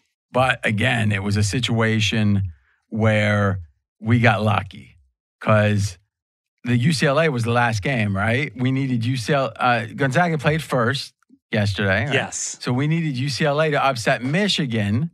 Now, you probably were on Michigan because you thought, I got the Big Ten wrong. Now I'm going to bet Michigan. I wasn't. Oh, thank God. So, Fez, for regular talk radio stuff, we can say Gonzaga might be the best team in modern era. We'll see. Big favorite here. Now you've got Baylor in this bet.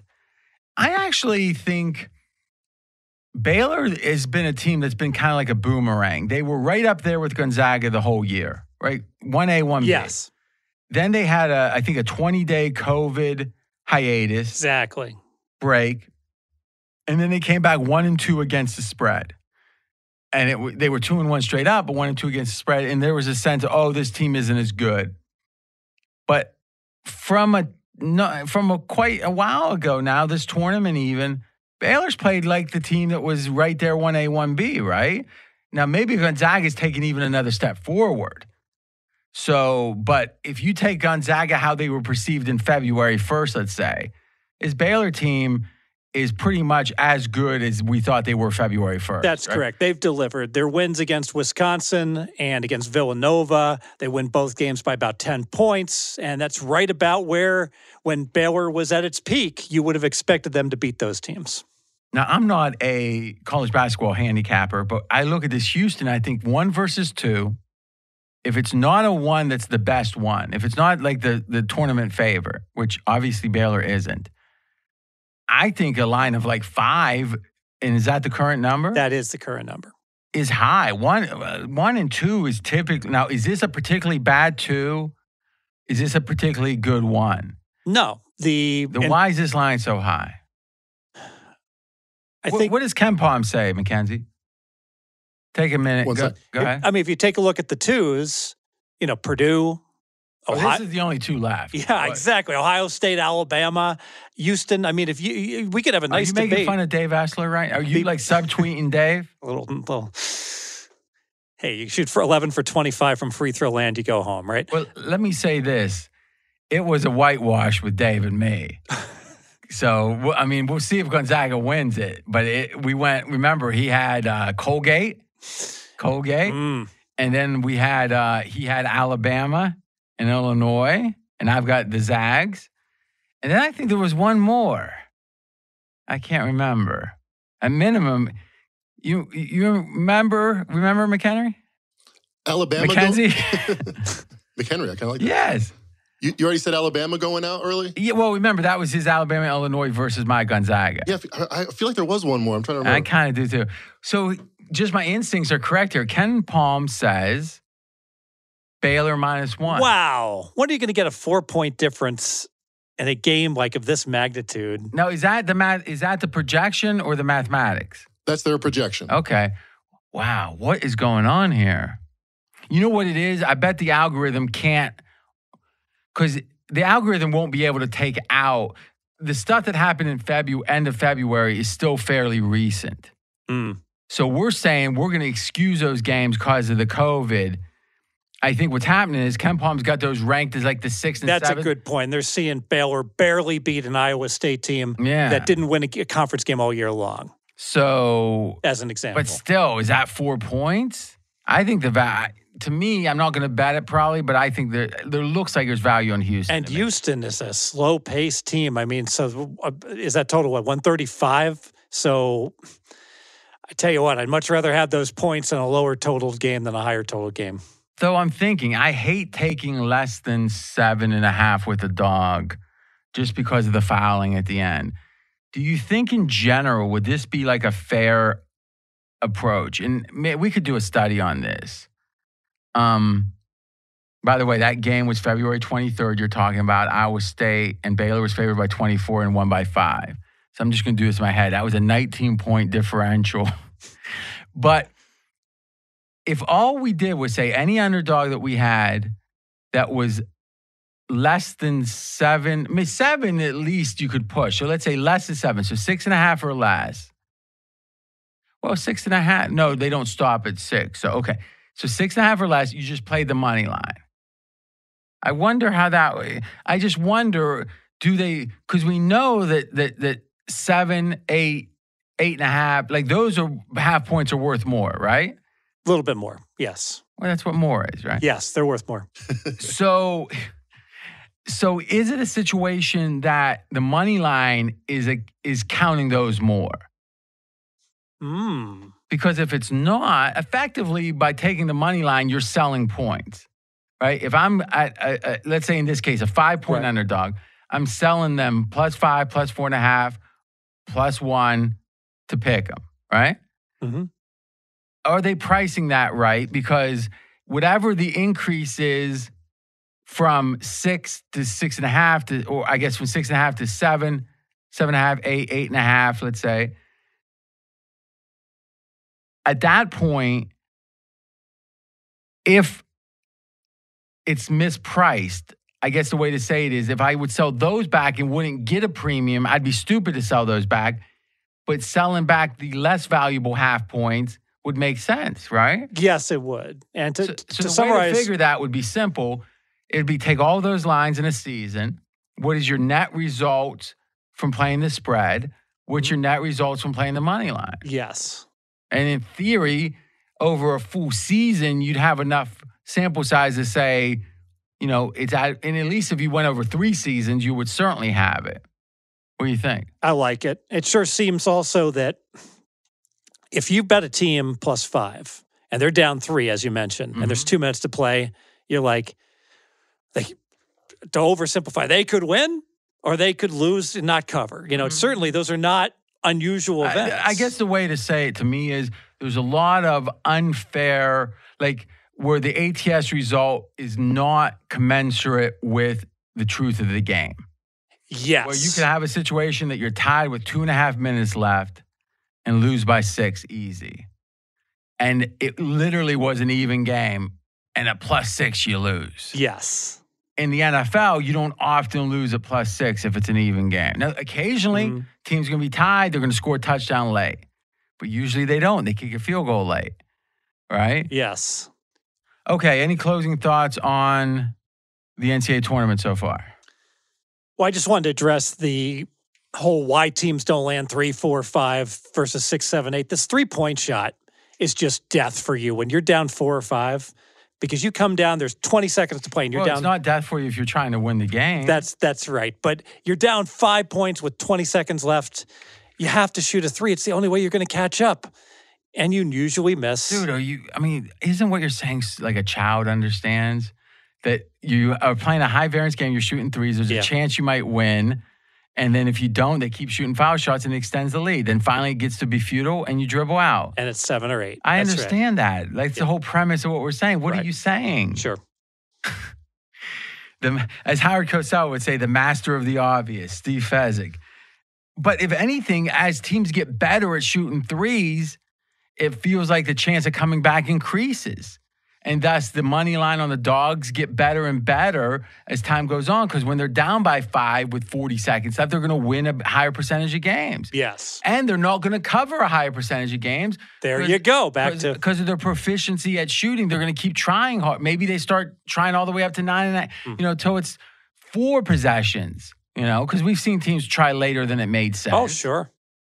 But in general, all these actions, none of them decrease the chance of winning the game for the team losing. They do not. So if anything, if 4 years ago this system was break even, meaning let's say point spreads and money lines were the same net result, I would love to have the money lines now because I think they're getting more efficient at these things. I agree with that. Last thing in college basketball, so you don't see any value right now with the whole Lucas Oil venue unders. I do not. Okay. But so far, you gave this out before the tournament. You said, and we made a point to say, play against the openers. And the one time when we did give it out initially, we didn't know the venues yet. So we said, hey, play it as soon as they're known. Against that, at the time we said to play, the ultimate record was? 9-3. Winning towards the under. Yes, and if you played it right at post, I think that's 75%. 8-4 at post, 67%. Okay, but we don't care about post, do we? We don't. And to me, that distinction between 9-3 and 8-4 tells a story. In this case, your stuff the logic was great. Even against the later number, the number had moved a little bit. It still won 8-4. But if you play against the early number, as we suggested, you would have won an additional game 9-3. Oftentimes, that will be all of the edge. So you can't just think, if I played it early, I'll win a lot. And if I play it later, if I'm tardy, I'll win some, but not as much. No, oftentimes you're going to lose if you play tardy. Luckily, in this case, even tardy players did well. Okay, let's see what else we have here. You got your 49ers best bet. We went over that already. No, you got a lot of red on this. Okay. Colts very thin at QB. What's your thoughts there? Well, last year the Colts had. Well, I disagree with this totally. Interesting. Well, they had Rivers at quarterback, and then they had Brissett backing him up. So. Oh, no, actually, I agree with you. I'm sorry. Go ahead. I was looking at Brissett and thinking, boy, I think Brissett's one of the top 5 backups in the league, but that was last year. I'm sorry. Exactly right. So they lose Brissett. So basically, I don't know if they've upgraded or downgraded quarterback. I think Wentz is I think we know that it's a downgrade. Yeah. I mean, meaning this. Downgrade. Go ahead. No, you go ahead. Well, I was thinking is Rivers going to be a year older this year or not? He's certainly going to be a year older. Okay, so I think it's unless he found the fountain of youth. I'd rather have Rivers last year than to have Wentz this year. And what say? Okay. I mean, there's a lot of people that's done studies on what the downward trajectory is. I'll tell you this: I would make the case that Rivers wasn't any worse at the end of the year than he was at the beginning of the year. Yeah, I agree with that. So, I mean, he played a great playoff game.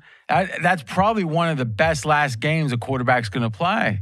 What was his QBR in that? I know it'll take a minute to pull up the super, or probably not even worth the super sheet. 91 against the Buffalo Bills in the playoffs. Quite a way to end it. Who plays their last game in the playoffs and get a 91? Yeah. So, I say this. Wentz has a higher ceiling. This is back to the fat tail.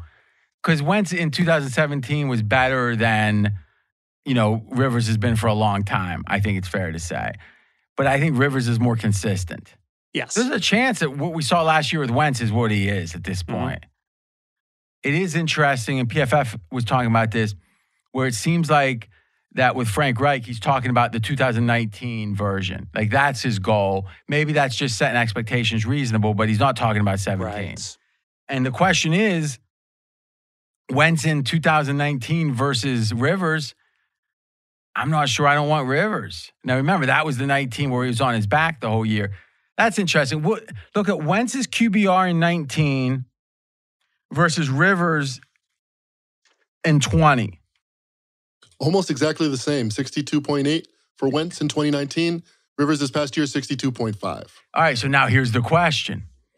What is the bigger drag? Rivers being a year older from 20 to 21, or the uncertainty of Wentz being able to return to what he was in 19? I think the uncertainty is bigger. I think so, yeah. I mean, so slight downgrade of quarterback. And that's a starting quarterback. Yes. Now we got no backup. Jacob Eason is the backup instead of Jacoby Brissett.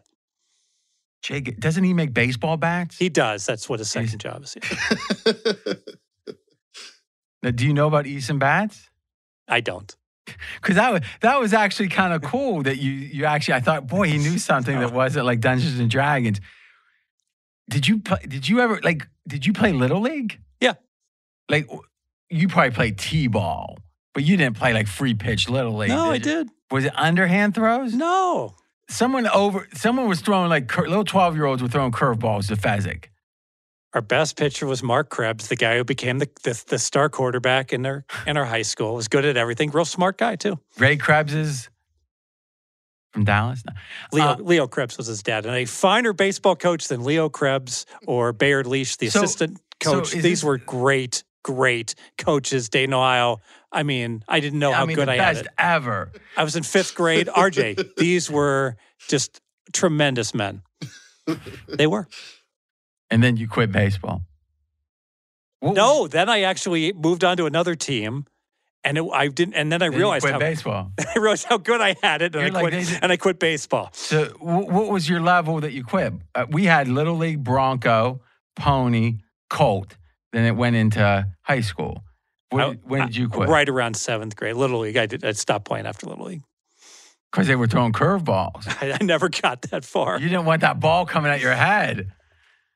I would love, if anyone has any Super 8 footage of little Fezzik playing baseball, I will offer a $1,000 reward. How great would that be? Him acting like John McEnroe, like on calls and stuff. You gotta be kidding me. Steve Yale, during batting, we were just, Why are you bringing up all these people's names? I don't know. Do you think you're doing them a favor? He pitched so fast that he drilled me in the back when we were just practicing. Who the heck? You think he was going for your head? No, but he might have been.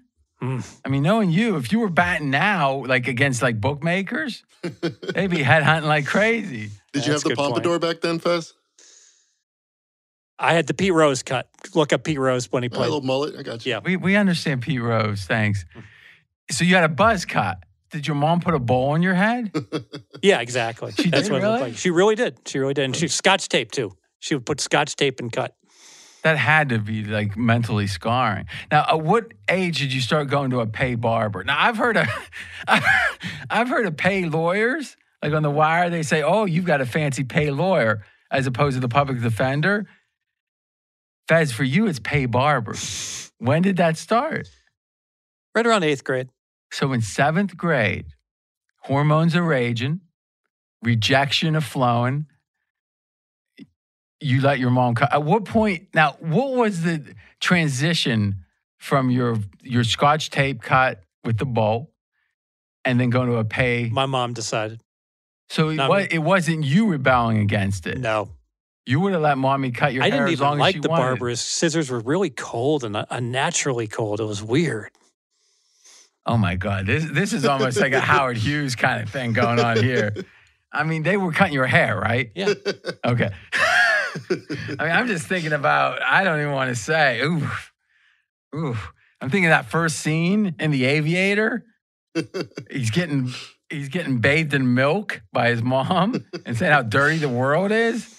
Ooh. In fact, that might end the pod right here. So, did you realize that other people did you wonder if other people were getting their hair cut from their mom? Never even comprehended it or thought about it. You just thought, did you know there was another way? Well, yeah, I saw barbershops. But you might have thought those were for adults. More for adults, yeah. I figured, probably all kids have their parents cut. And did you look at, now, one of the signs of adulthood? Like, remember the second season, first episode of The Sopranos? It's a famous montage to start in which they play A Very Good Year, Sinatra. when I was 35. Yeah. So, but one of the montage scene or clips was AJ, right? Anthony Jr. had his hair, which was like a child's hair in season 1. And he had it like a little bit of dippity-doo, as we used to call it in there, a little product. And he was growing up. He was taking control of his hair. That's like a way to grow up or a sign of growing up. When you were in 7th grade, did your mom tell you how to part it? Did she tell you what product to put in it? How'd that go? I still no, to answer your question. And I still remember when my hair was still wet, I would take a towel and put it over my hair to try to keep the part right. Okay. Instead of hair gel. Because why didn't you want hair gel? Was it unaware it existed? Oh, okay. So now this is interesting. So you were cognizant enough that you wanted your hair to look a certain way, but you figure I shouldn't have any say in how it's cut. Yes. Don't you see where how it's cut and how it looks is correlated? Yes. But there was something, but you equated the part being off as bad. So did you part it like on the side, like Alex P? Was it like kind of like like it is now? But yours now is not off to the side. It's rather it's back, and it's like the iron. It's like the Shah of Iran kind of. Yeah, it's more like that. Yes, yeah. It looks like Skippy. Remember on Family Ties? Remember the friend that had the crush on Mallory? Yeah. Remember Skippy? Mm-hmm. He was friends with Alex. Vaguely. You don't remember Skippy? Yeah. Look at Skippy. Oh my God! Looks just like it when you do that with your hair. Oh my God! Fezzik looks like Skip. Listen, the second row, 4th one from the left, or the next one from the edge, not the edge. That looks like Fezzik. Did you have a love child we didn't know about in the 70s, 80s? That does look like. He was a virgin till 91. Now, that's Fezzik is Skippy. The one where he looks fat. That's what I'm saying. Yeah. Holy effing cow. But the 4th one from the left, yeah. Just let's see what the search is. Skippy Family Ties. Please join us in a multimedia experience. Holy cow. Now that Justine Bateman was a natural beauty. Yeah, see, there's Skippy from the show. Oh my God. He's got that pointy looking chin like you. Glasses. Double neck. Gee, no. Listen, dude, you're almost 60 years old. You're fine. Oh my gosh. All right. Well, that Justine Bateman just draws my eye. There was this movie called Satisfaction. It was so bad. But she was like in a rock and roll band. But actually, here's the funny part of that. Now that I think about it. Yeah. Now, who was in that? Was Michael J. Fox in it with her? Because he was in one where he was in a rock band. And they actually played an unreleased Springsteen song, which was called Light of Day. And Light of Day was one that ended up being on Springsteen Unplugged. And he ended up playing it live a bunch. But it was Michael J. So who's in this movie? Liam Neeson, Julia Roberts. All right, so the Taken dude. Okay. Special set of skills. Julia Roberts. And then I don't know the rest. Britta Phillips, Scott Coffey, Nikki. All right, so Phillips would have been one of, I think, Beju Phillips' sister, I'm guessing. And that was like the Mama and the Papas. They were the kids from that. I think John Phillips might have been his name, but the old man and the Mama and the Papas. But, all right, so Justine Bateman. Now, look up Michael J. Fox and see what rock and roll movie he was in. I'll tell you this. You want a good movie that's Light of Day? Yes, see? So that was the song. And now, if you don't mind, pull up the lyrics. Say Springsteen, Light of Day lyrics. These are some great lyrics. And I tell you, if you're a casual Bruce fan, but you're not hardcore, there's probably some Light of Day on YouTube making the rounds.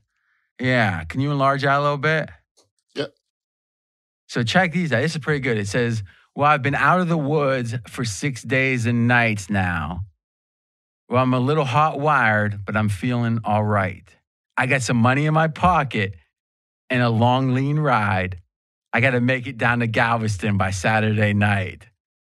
I love that line. Well, I'm a little down under, but I'm feeling okay. Got a little lost along the way. I'm just around the corner from the light of day. He goes, I've been driving 500 miles, got 500 to go. I got rock and roll music on the radio. I got a brother on a rig just off the Gulf Coast. He says the girls down there, well, they're really the most. Little down under, but I'm feeling okay. Got a little lost along the way. Just around the corners of the light of day. All right, last verse, please. Well, I got thrown out of work on the Kokomo. Don't ask me what I'm doing. I don't know. I hope he wasn't joking when he wrote me that letter. Things can't get any worse. They got to get better. The chorus is good. And I love that. I got to be to Galveston by Saturday night.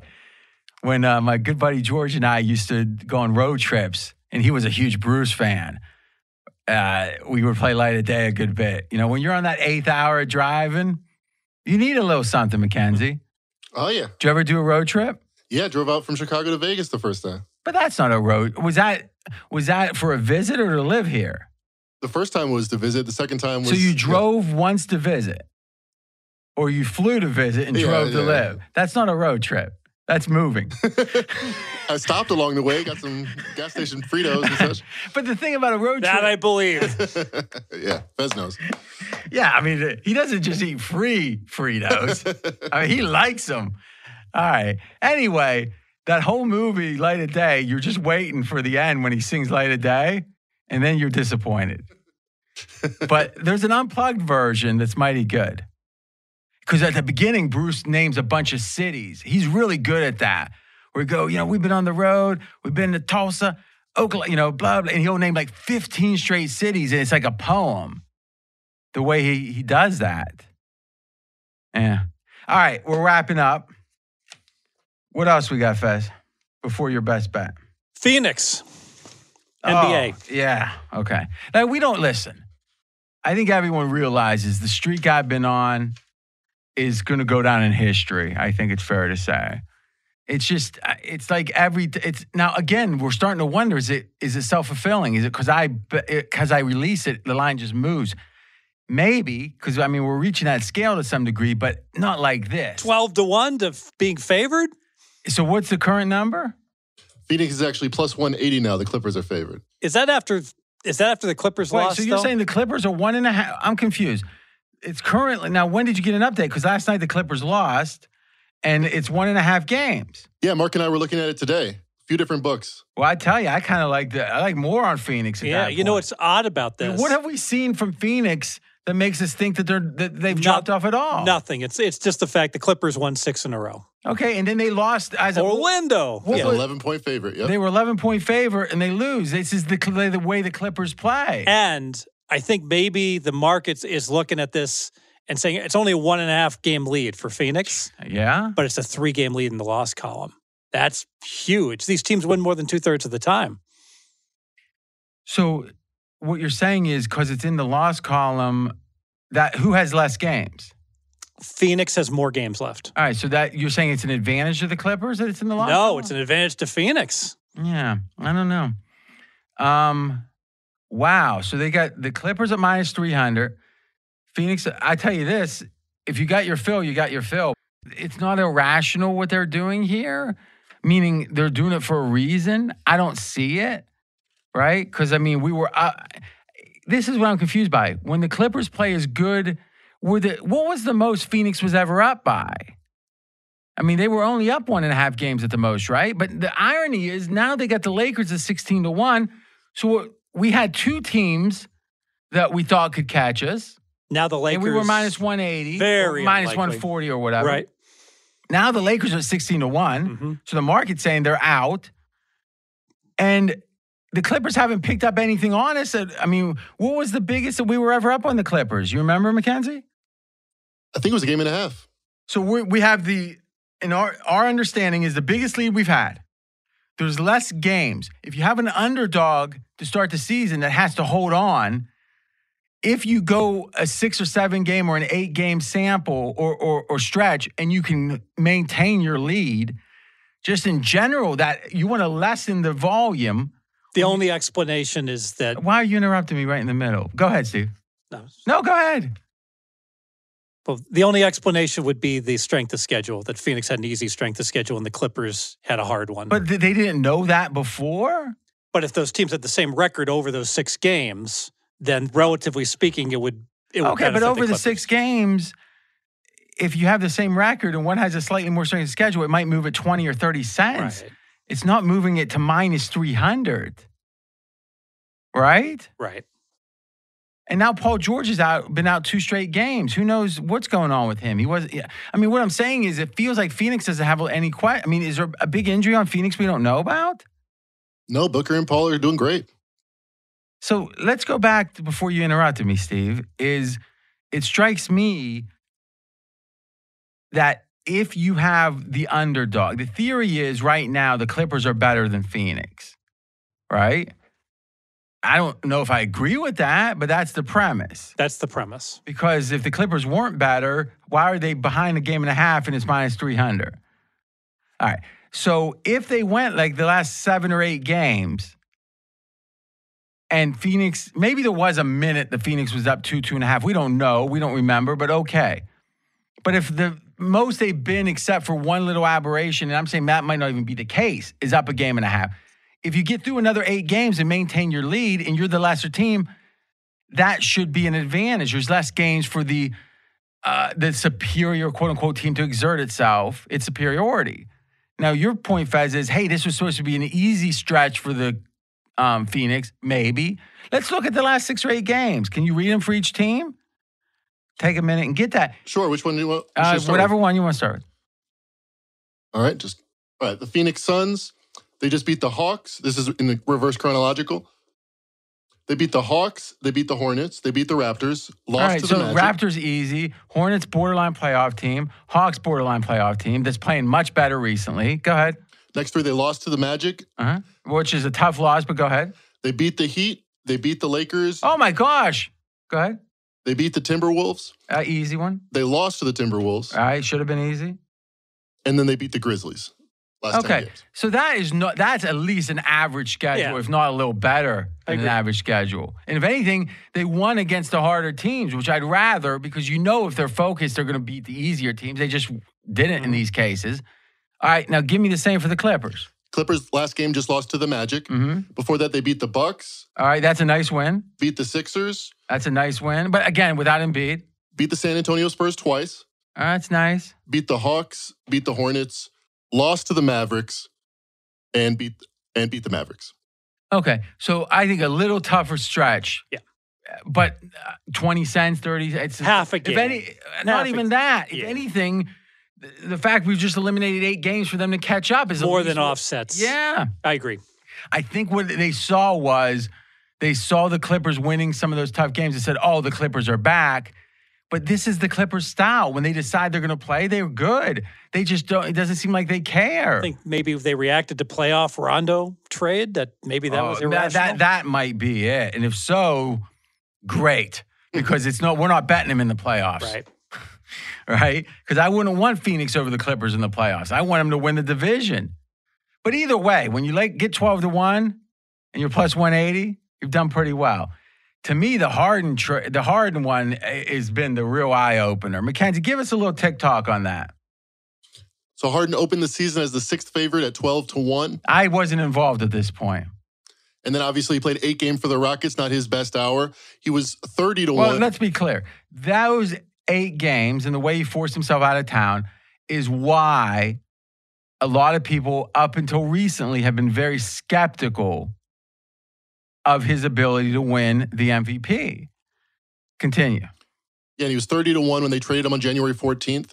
February 14th, KD goes out. At that point, his odds are 46-1 on February 14th. A couple weeks later, RJ gives out a best bet on March 2nd, 33-1. Okay, now remember I gave a best bet, but I said it was for a percent. I can't remember, half a unit or whatever. So, yeah. I'm just saying, let's be clear. We're not going to win 33 units. And let me finish the point of what my rationale was at this point. Now, a lot of people would be taking bows right now because, well, I'll wait for the bows. But let me explain my rationale at the time. I felt like that Embiid, and I think there's a lot to say about this handicap, to be honest. I won't make it wordy, but what I mean is there's a lot to think about. Number one is it required a few things to happen. But whenever you got jumbo long shots, that's what you're looking for is there a clear path?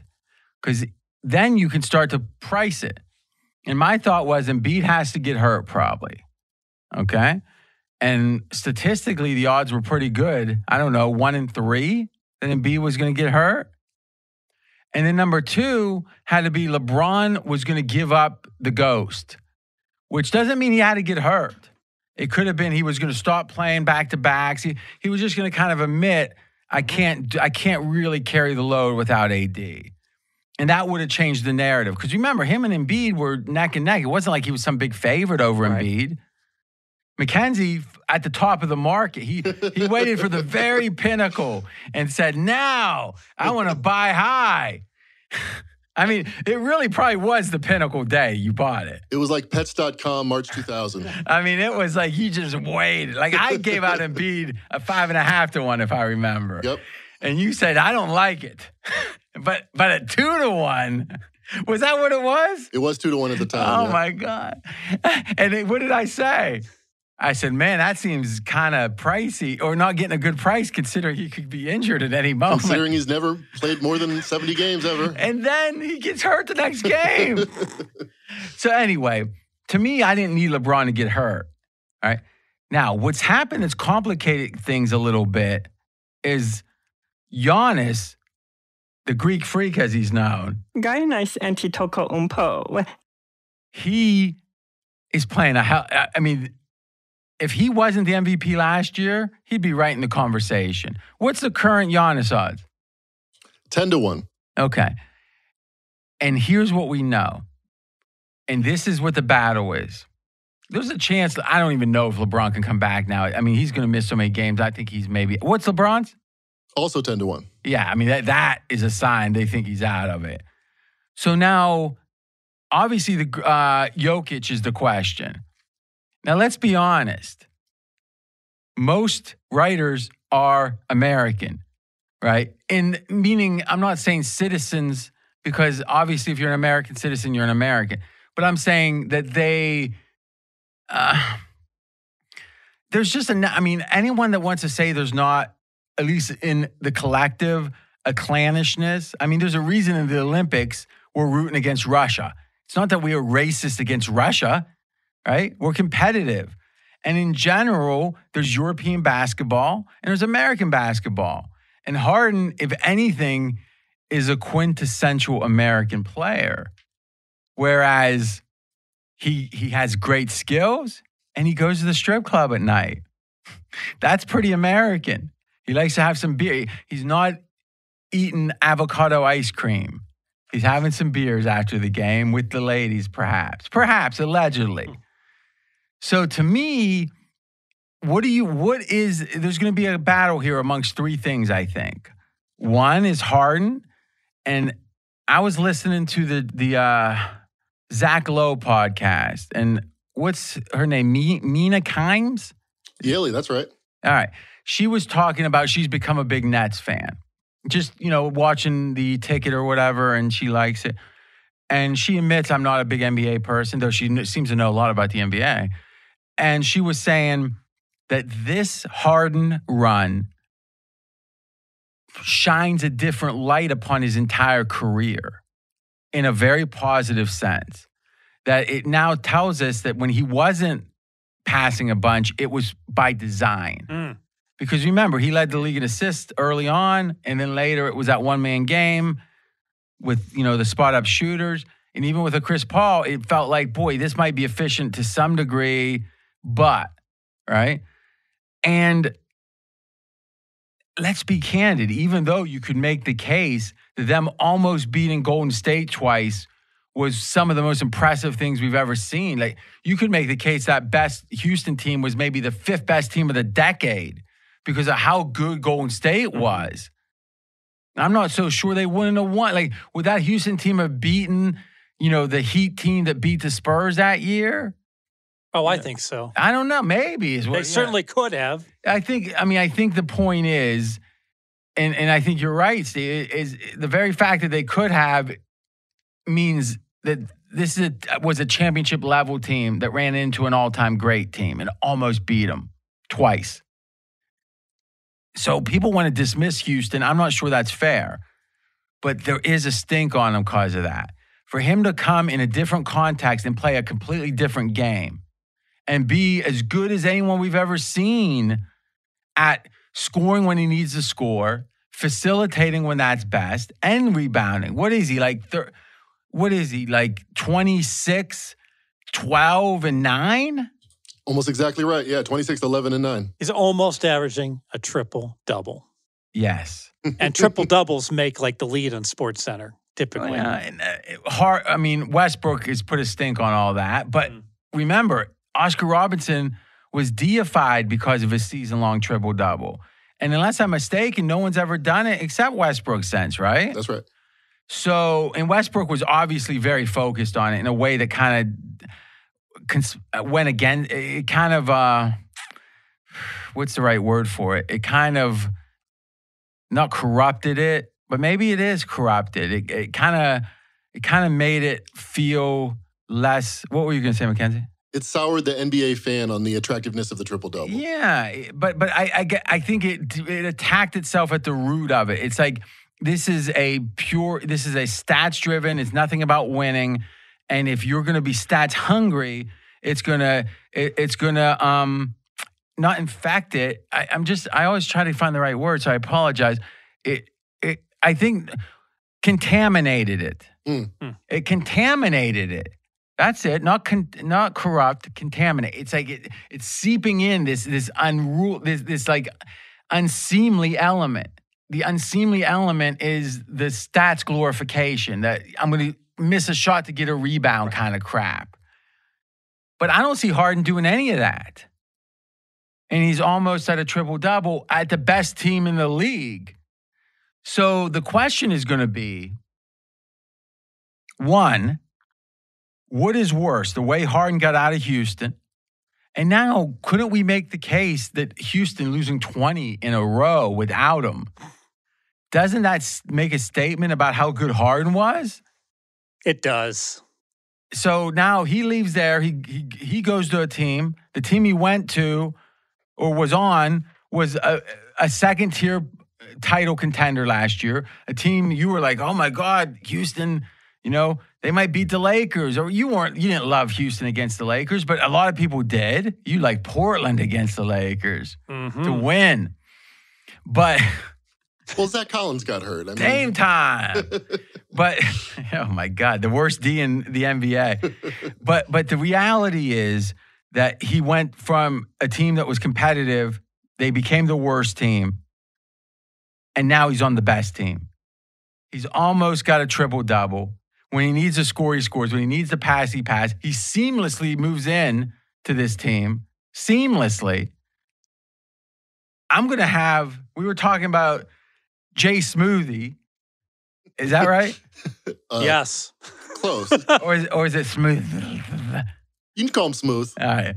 So here's something I'm going to have Mackenzie, Fezzik, and Smoothie do, which is take the second best player off of every team. Right? So you can decide who that is. And we're calling Kevin Durant the second best player, which is actually hurting Harden. Because I think the case could be made that Durant was considered the best player. So Lakers, you can pick Anthony Davis or LeBron. Take off who you want. Right? Whatever. Denver, probably taking off what? The Joker, Nikola Jokic. No, he's the best player. I'm thinking of Mitchell. Jamal. Mitchell. Mitchell. Jamal Murray. Yeah. Murray, yeah. And not Mitchell. I know you're working on the NFC East, though, Fez. Relax. I definitely got the rose bushes. Yeah. So now imagine that. You take it off of everybody, Brown, let's say, for the Celtics, and then power rate them. Meaning the whole league gets power rated, missing their second best player, and Durant is missing from the Nets. My point is going to be the Nets probably are 2.5, 3 points better than any team in the NBA. That even without Durant, where are the Nets? The third favorite? Second favorite? Let's say Durant's out for the year. Where's the Nets? I'd have the fifth best team. So who's above them? Utah. Okay. Milwaukee. Milwaukee? So I'm confused. If they have hardly had Durant this year. Mm-hmm. So since they've had Harden, they've had Durant for what, one game? How many games did Harden and Durant play? The big three have played 6 games together. Okay. And they went 5-1, right? Yes, that's right. Lost the first one, won the next 5. So the question is, they've played pretty much the whole season with only 2 of the 3. Why? And they have they're half a game behind in the East, or they're half a game up? 1 second. They're actually up by decimal points over the Sixers. So they're in the lead, hardly having the big 3, but they're going to draw in the East, but they're going to draw it to 5th because a guy that's not going to be there, but he hasn't really been there the whole season. But without him, they are the best team in the East. I don't understand that. I think it's because I've got regular season ratings, and so I've got Phoenix in the club. Well, we're talking about how good they are. Yeah. Right? I mean, if you want to make it regular season, you want to make it, let's make it postseason then. So I'm not sure how that, I mean, it seems like it helps the Lakers and the Clippers and it hurts Phoenix and Utah. It hurts Phoenix. So, and it hurts Utah. Yeah, it does. So how does that affect where they are? See, it's like you go to the default. So it's like, no way can they be any good if they, but it's like, isn't that what we've been seeing? I don't know. What do you think, Mackenzie? I think I'd have them third. I think I'd have them behind the Clippers, and actually I'd have them second. I'd have them only behind the Clippers. If we took off the second best player from every team. Whoa.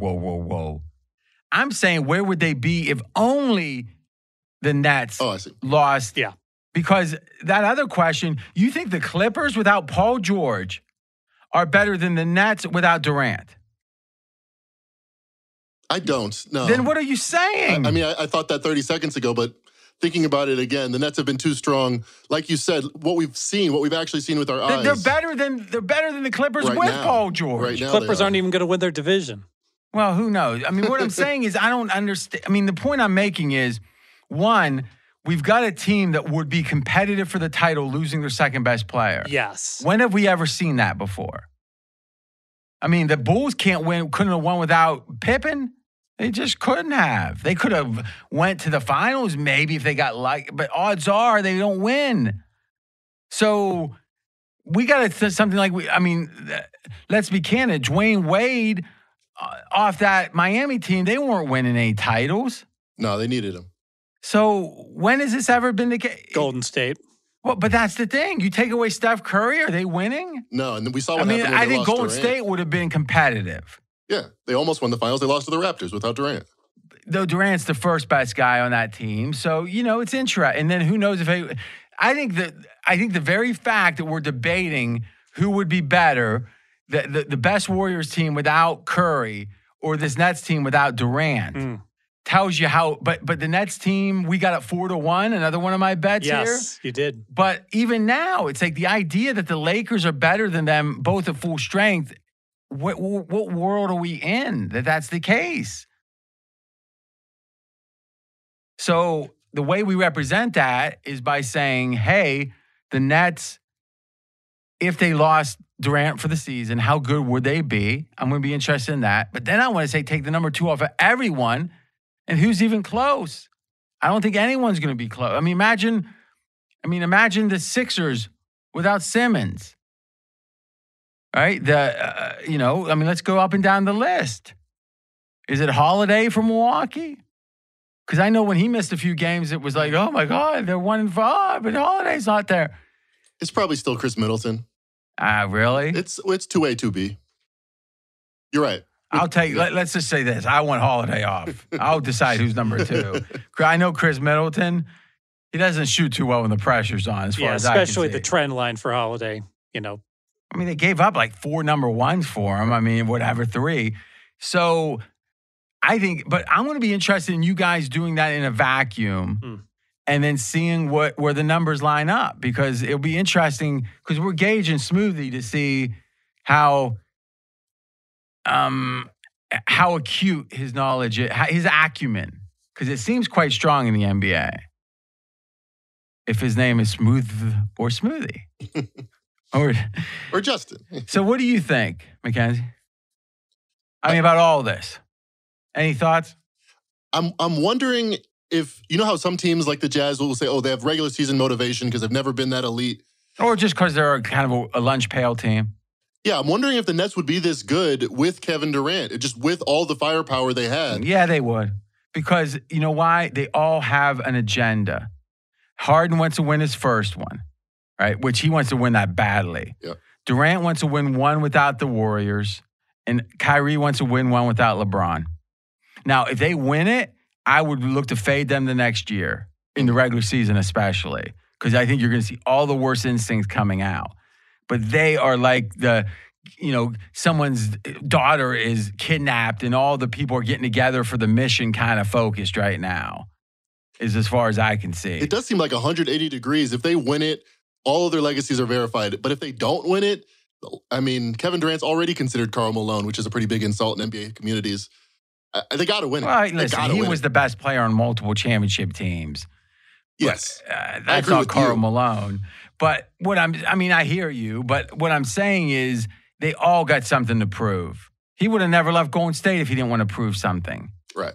Because they wanted him to stay. So the point I'm making is this year, I don't think it's about Harden's era. I think it's about they're all just on. It's a short sprint. It's only 4 months or whatever, and they're going to play anyone can lose weight for 4 months, right? And that's tough. That's every minute you're choosing not to eat a cookie, right?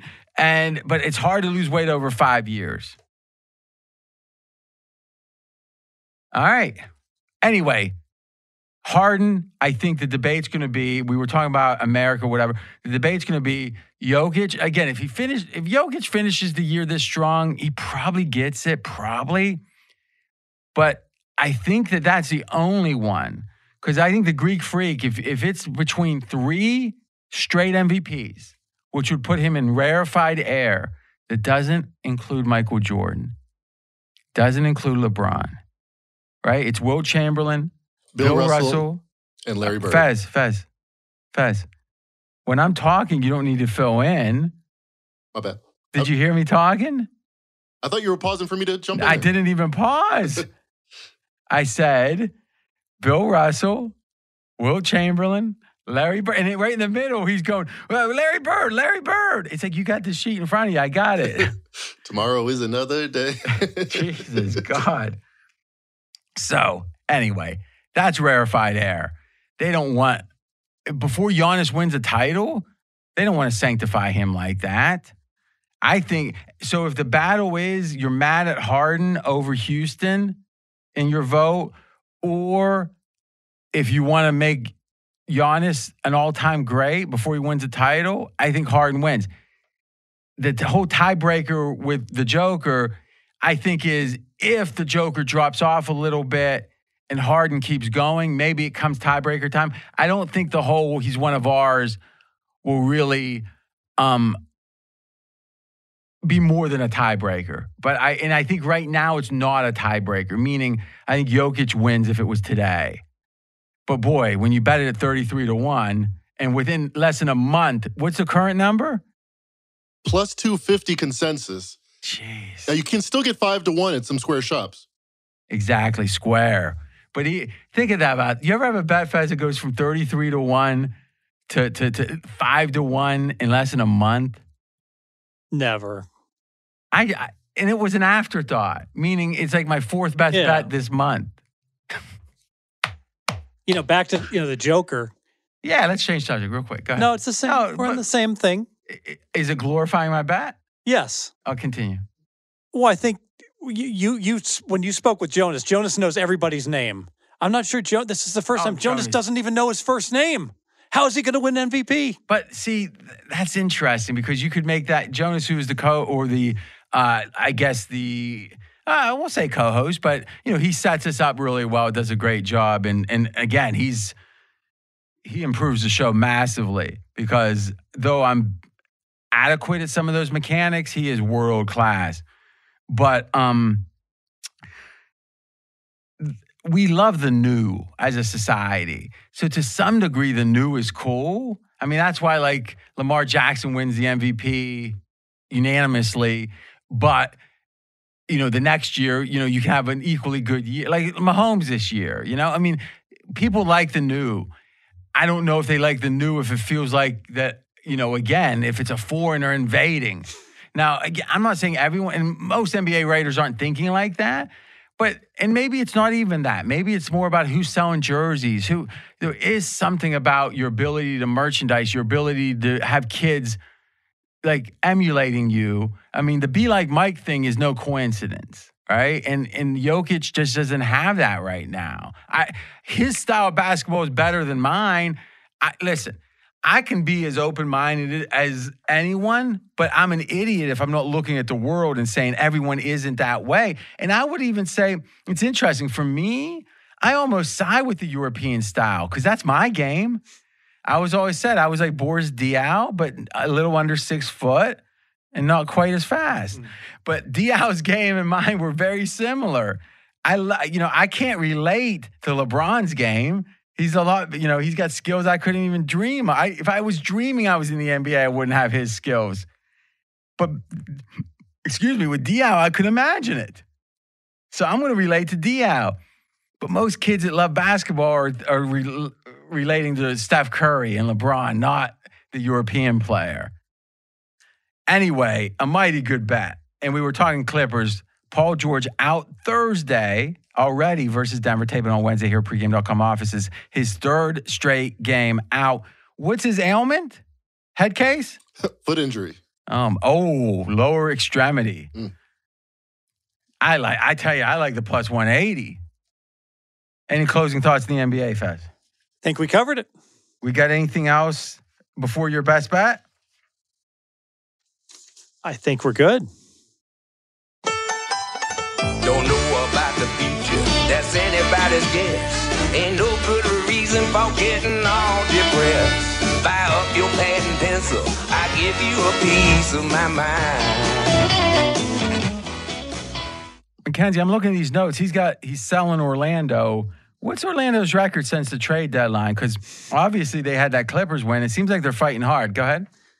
So best bet, Fordham plus 4.5 versus Colgate. Fordham undervalued, and I'm going to the well because this has been working for me again and again. It sure seems like the odds makers are setting these lines based just upon final scores in FCS. And yes, Fordham, they played one game all year. They lost by 10 to Holy Cross, but they actually dominated the stats in that game. They won the yards by 150 yards. Why did they lose? Only -1 in turnovers, but the dreaded block punt touchdown. So because of that, Fordham played Colgate, should have won that game. Now we're getting points because of that bad performance. Let's say this. Not one turnover and one block punt when you lose by 10 isn't you should have won. It's the score was deceiving. That's well said. So the score was deceiving against Holy Cross, and now let's look at the Fordham's opponent this week, Colgate. Colgate's only played one game all year long. Since that, what happened? The dreaded COVID shutdown, where they had back-to-back games canceled the last 2 weeks, had a player test positive, disrupts practice, disrupts everything, and now this is the first game back for Colgate. So down arrow Colgate, up arrow Fordham. I'm on Fordham plus 4.5. Okay, so the game is where? Fordham plus 4.5 at Colgate. Okay, so this is saying home field is in the FCS is what, about 1.5? Yeah. Because of the lack of fans? So this is saying that Colgate's significantly better. Yes. Okay, so the power ratings wouldn't tell us a ton because there's just the one game. What is our gauge? Meaning you're saying, I think Colgate is overrated, or I think there's a hindrance to Colgate that maybe isn't being accounted for, and you think that the score was deceiving in the Fordham game. But if this line were Fordham -3, you would still just, you're assuming the market's going to have a fair line, and thus there's these two factors that aren't being fully accounted for. What is the gauge of what the line should be? The gauge is I checked with my FCS guy. The mysterious FCS guy. Yes, and he actually had Fordham the better. Is it ever a lady? Are no, these mysterious never. people? Never. You don't like women. I love women. Yeah. Go ahead. They had coming into the season, Fordham 3 points better than Colgate to start the season. Now that's a fact. Okay, so how much did they reevaluate Fordham after the first game? You said they should have won, so they would have upgraded them, right? No, they severely downgraded them, But obviously. you said they should have won. No, what's obviously? You said they should have won. They won the stats. Well, I like the way you said it. That was a very competitive game. Well, why would they downgrade them greatly? Let's say that it was a coin flip game after 10 points with a turnover, margin of plus. Because I don't think they're looking at this turnover and this yardage. So you're saying even the guys whose numbers you're trusting are missing this, then how do we trust his numbers? No, the book. I'm talking about the guy. What did they do? What did your guy do to Fordham? You said nothing to Fordham. Try to follow me. Mm-hmm. You said that Fordham versus Colgate, the line right now should be what? How did you explain it? Fordham -3 if they would have played the first game. The first game. Yeah. Okay. So now they're getting 4.5? Yes. Okay. The question is, how much did your guy change Fordham after the first game? Not at all. Okay. So they're saying, so though you said they should have won, he's saying it was an even game. Fordham played the way I expected. Yes. And how much did they change Colgate? Or I guess what adjustment did they make from Colgate after their first game? And then the next question is, what kind of downgrade? Now, you're doing the downgrade. Do you have any idea how much Colgate was upgraded after the first game? I do not. Okay. So at most, it would have been a point. Yeah. And now you're saying at minimum, the COVID's worth a point. At a minimum. All right. So let's say that evens out for Colgate. No down. So if anything, it seems like we're still saying then the Fordham is about the same team, the distance between Colgate they were to start the season. That's right. Which was how many points? 3. And here they're saying they're worse by like 3 points. Yes. 1.5 to 4.5. So you're saying there's 6 points of value. Yes. This line should be Fordham -1.5. It should be. Why didn't you say any of that? Like that makes it compelling, doesn't it? Yes. Because you're saying here. I mean, let's think about this a second, because this to me is where sometimes it doesn't stand up to scrutiny. Mm-hmm. It does here. Is Fordham was how many points better starting the season? 3. Fordham played a game. Your guys said no adjustment. So still 3 points better. Colgate played a game. We don't know the exact adjustment, but a point is being generous. Now we're saying there's a COVID negative for Colgate. And we think we're being generous again to Colgate by saying only a point. So let's say they haven't changed at all. Yes. Thus, they're still 3 points better than because you got Fordham with no change and Colgate net no change. Point upgrade because of the game they won. Point downgrade because of COVID. Yes. And thus, you look at the current line, and with 1.5 for home, it says that they're 3 points better, Colgate is, from 1.5 to 4.5, right? Yes. And you're saying that Colgate's 3 points worse. So we're getting 6 points of value. Yes. That's a pick. I'm not fading you on that one. Make it official. It's official. We're going to take Fordham plus 4.5 versus Colgate. Lucky you didn't fade the Magic. 3-0 since the deadline. But against the spread. Another example where you said, they missing some players. Everybody's dumb. They must not realize it. Fade the Magic. Does that sound right? Exactly right. Do you think maybe you're going to stop that? Yeah. Maybe you shouldn't ever have these opinions unless you can actually quantify. That will be the new rule for Fez. Just think how much money we're going to save you.